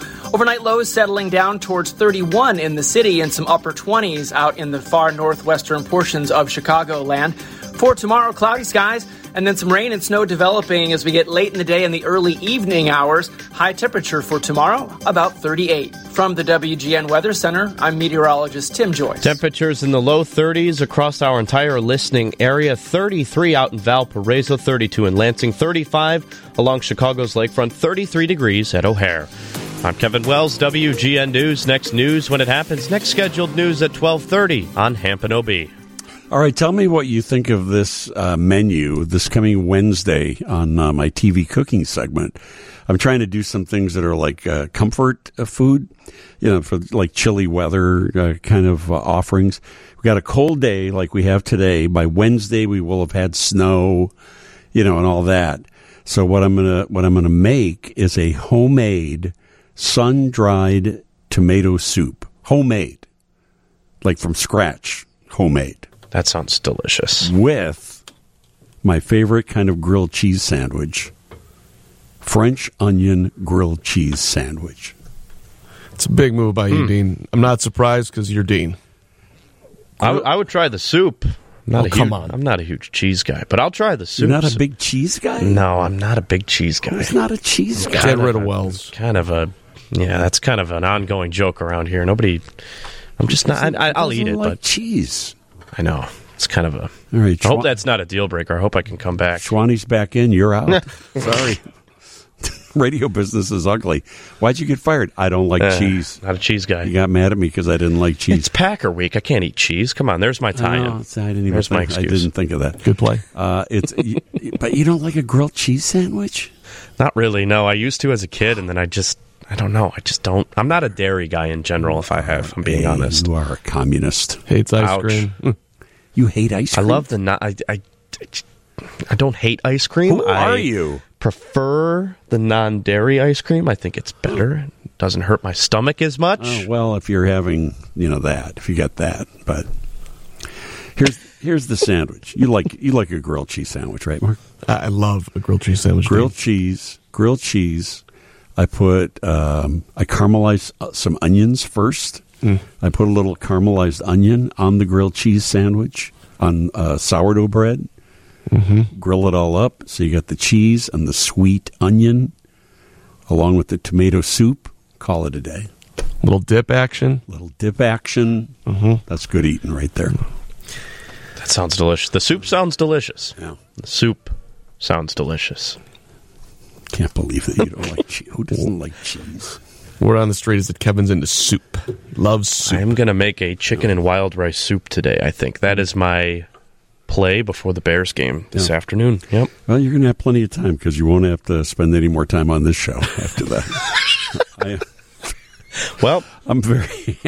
You don't like signing cheese. off for the final time. You don't get on this show. It's They did a bathroom in our basement. We worked with the same people we worked with before because we've used Mega before. They're very straightforward, and they have ideas. They offer alternatives to you and let you make the decision yourself. We're talking today with Mega customer Julia Ginsburg. We as a family enjoy it because it's convenient for us being in the basement. We don't have to run upstairs when the kids need to use the facility. They originally were referred to us from some family friends, and they had updated our kitchen a few months back, and we went ahead because, we had such a good experience the first time. The people we worked with were always very honest, and they show up on time, and actually after they finished, they did send in a cleaning crew. And it was a real positive, so overall, it was a great experience. One Mega call does it all. 847-658-8989. 847-658-8989. Megapros.com. One Mega call does it all. Snow River Mountain Resort awaits. 2 UP mountains spread over 400 acres with more than 200 inches of powder annually. It's just over the Michigan-Wisconsin border in the Upper Peninsula. Maximize your time and book a room or suite in the freshly renovated hotel. Or treat yourself to the chalets. Recently upgraded with snowmaking, Granite Peak's new sister resort is your UP powder destination. Visit snowriver.com for more details. That's snowriver.com.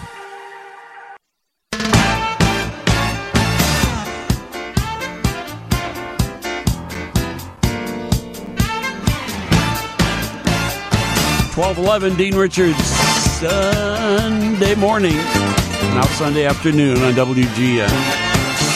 Busy day around here. We make room for Hampton OB coming up at 12:30. And then at 1:30, Joe Brand takes over with Blackhawks pregame. Chicago Blackhawks hockey follows, and then Northwestern, Dave Bennett, the Cats. And then Hampton OB with the post-game from the Bears and Packers game coming up today. So lots still to come for you here today. We're keeping an eye on the weather because we had that snow yesterday. We've got many changing conditions over the next couple of days. A little bit earlier in the show today, we talked with WGN TV meteorologist Bill Snyder, who is Tom Skilling's weather producer, extremely knowledgeable about what's going to be happening around here. Let's talk some Chicago winter weather because the next few days, as you said, the next week or so, we're going to have a stark reminder of what winter means in Chicago again, aren't we? Right. What's going to happen? What's going to happen today? Well, you know what, today, Dean, I don't think there's going to be too many problems today. We had a little bit of, as you had mentioned at the start of the show here, that we had a little coating of snow overnight this morning in spots. Today, I just expect us to see some, some drizzle and maybe a few spits of flurries here and there, but no accumulation or anything to be concerned about today. And even temperatures will probably warm up a little bit from where they're at right now in the low 30s. I think we'll get into the mid-30s this afternoon, so I'm not expecting any travel issues or any of that so forth today. But when things start to get interesting is, later tomorrow night, and, we've got, it's a complex system. It's going to come in two distinct waves. So the first one arrives, Dean, it looks like, somewhere about midnight or so, maybe an hour or two on either side of that, tomorrow night, and it'll go into impact the Tuesday morning rush hour. In that system, the first wave of snow, which will be wet and heavy snow, I should mention too. So that's going to be, caution is certainly advised as far as removing that type of snow because it's very wet, and we refer to it as heart attack snow because temperatures are going to be hovering right around or even a degree or two above freezing, and that's when temperatures are that warm and you get heavy snow to fall, it's always going to be of the wet variety. So that system, Dean, looks like most of us can expect about 1 to 3 inches from that first round of snow by Tuesday morning. However, if you're listening to us, along and south of I-80, So areas like Kankakee, Valparaiso, Rensselaer, Indiana, those areas it looks like could get as much as 2 to 5 inches. Oh, wow. And so that's again, that's going to, I don't see any impacts tomorrow. Morning's rush hour will be fine. Tomorrow evening's rush hour will be fine, but this will certainly have an impact on Tuesday morning's rush hour, especially on those, secondary and untreated roadways that you could run into some slick spots.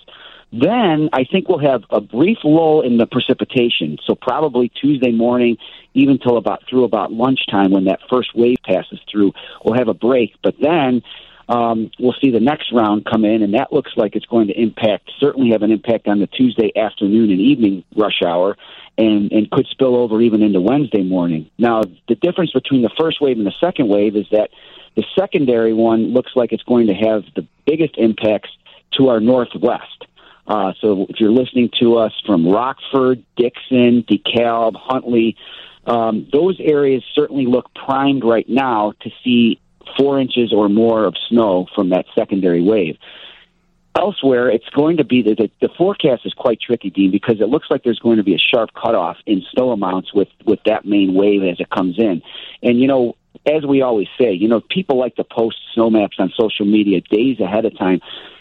Our technology's gotten so good, but the fact of the matter is that there's just no skill at precisely predicting the exact amount of snow in your neighborhood 5 or 6 days out, which is why what we try to do in the weather profession here is we try to just, the approach is to just flag the system down and say, hey, look, this is a system that we're watching. It's going to impact the area, but, at this point in time, let's just keep give a heads up. Just keep an eye. Right, exactly. Right. And if you're traveling that day, you want to pay close attention to the forecast, and it's certainly something that would be refined in the coming days. So, the fact of the matter is that, any slight alteration in the track of the low pressure system, and that's, typically what we look for in forecasting winter storms, but, a change in the track, Dean, even 30 to 50 miles can have a huge impact on just where that narrow band of heavy snow lays out. So the way it looks right now, and again, this is subject to change, but the way it looks right now with that main wave of snow that, that's going to come in Tuesday afternoon into Wednesday morning, the far west and northwest suburbs look to be most favored. So, even as close by as Elgin and Aurora, could be in for it. Now, areas close to the city, it's going to be a close call. I mean, there'll still probably be some snow. However, I don't think that the heaviest snow band is going to fall like right over the heart of Chicago, or even affect our two major airports.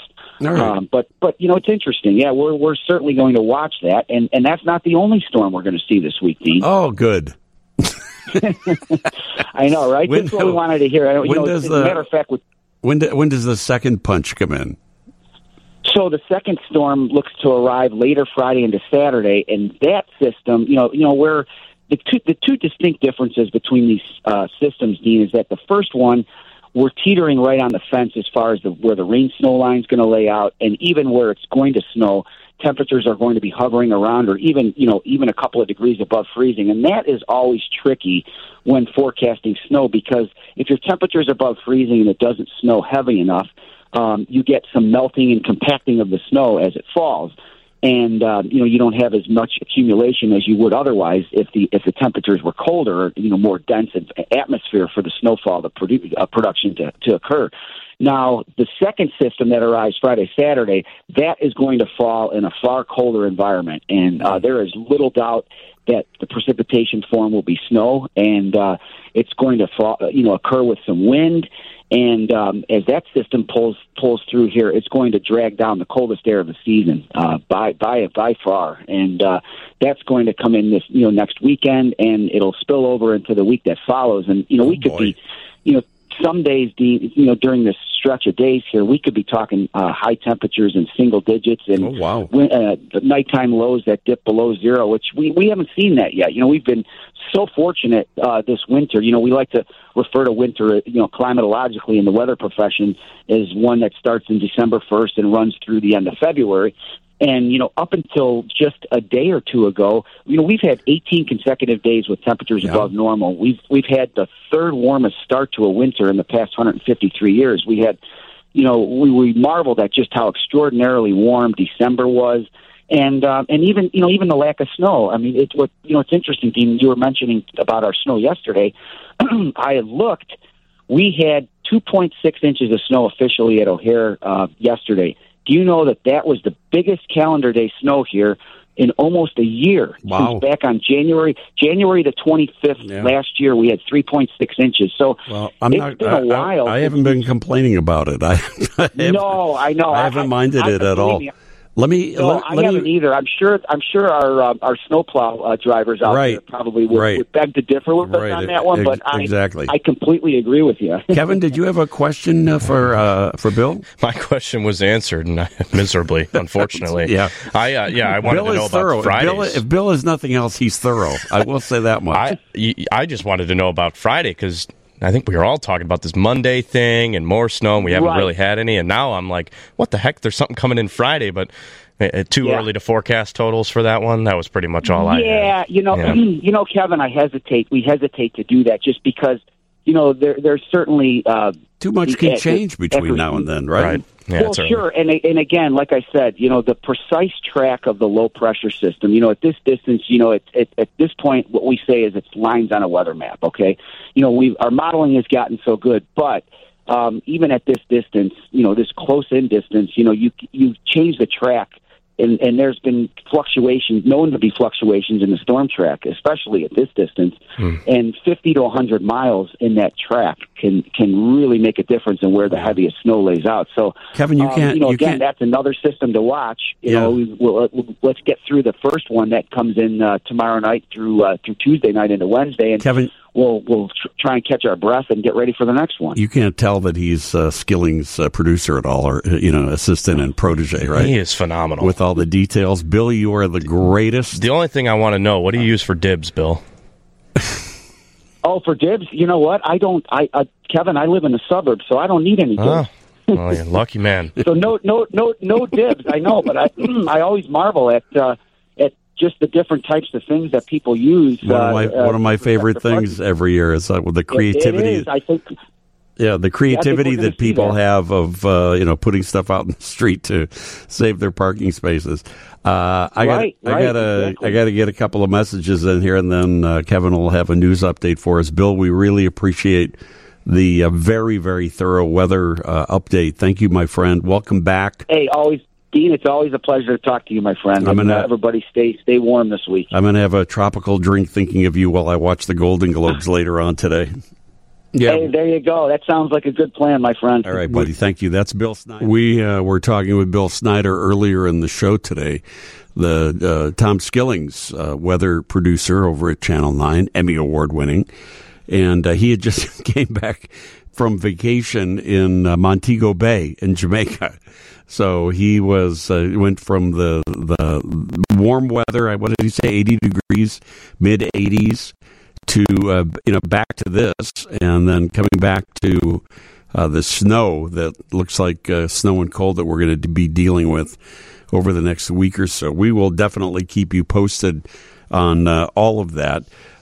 We will be getting a news update from Ron Brown in a couple of minutes, and then it'll be Hamp and OB previewing the Bears and Packers game for today, just ahead of a full day of sports here on WGN, which will include the Blackhawks today. Joe Brand coming up with pregame at 1:30 today, following Hamp and OB, and then Dave Ennett, the Northwestern Wildcats, following Blackhawks, and then Hamp and OB will be back after that with Bears postgame, and hopefully it'll be a positive outcome for all of that.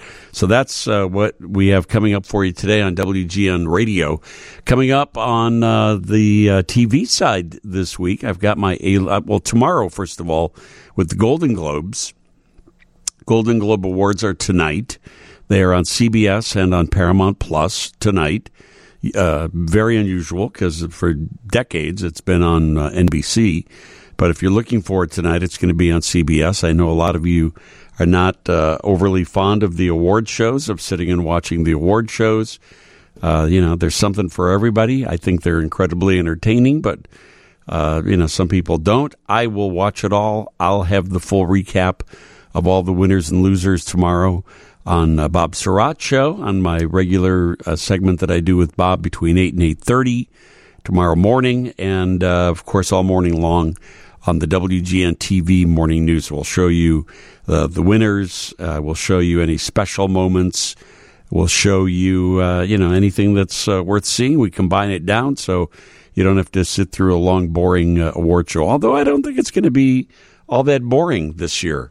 Our friend Joe Coy is hosting the event this year. He's very different from, previous hosts that they've had on any of the award shows. He's a very different kind of stand-up comedian than, say, Ricky Gervais or Tina Fey or Amy Poehler or, some of the others who have done it, where it's, attack all the people who are sitting in the front row. Sometimes it gets political. Joe doesn't do stuff like that. He's very funny in a different way. We'll see. We'll see how he does with it all. We'll, whatever it is, we'll give you the full analysis on all that tomorrow morning. So we'll look forward to bringing you that. Later on in the week, we have some other special things for you, including one-on-one with Kevin Hart, one of America's favorite comedians and actors. He's got a new movie out, which it's an animated movie on which he does a voice, but we are able to sit down and talk with him, and we'll share that with you coming up later on in the week. Also, we've got my regular Wednesday cooking segment. We've got so much going on. On my regular cooking segment this coming week, because we're trying to keep it, fitting of the weather, and with the snow that we've got coming in, this colder weather that we've got coming in, I wanted, kind of a comfort food, something nice and toasty warm, and I will be doing a homemade, from scratch, sun-dried tomato soup. I use regular tomatoes in it, of course, also, but I add sun-dried tomatoes in it because the intensity of those sun-dried tomatoes just brings the level of tomato goodness up to a different level. I put fresh basil in it. I've got garlic in it and sautéed onions in it. And what else do I put? I've got all kinds of completely fresh ingredients that make a delicious soup. I'll show you how easy it is to put together Wednesday on the WGN-TV Morning News, along with my favorite kind of grilled cheese sandwich. All of that and more is coming up.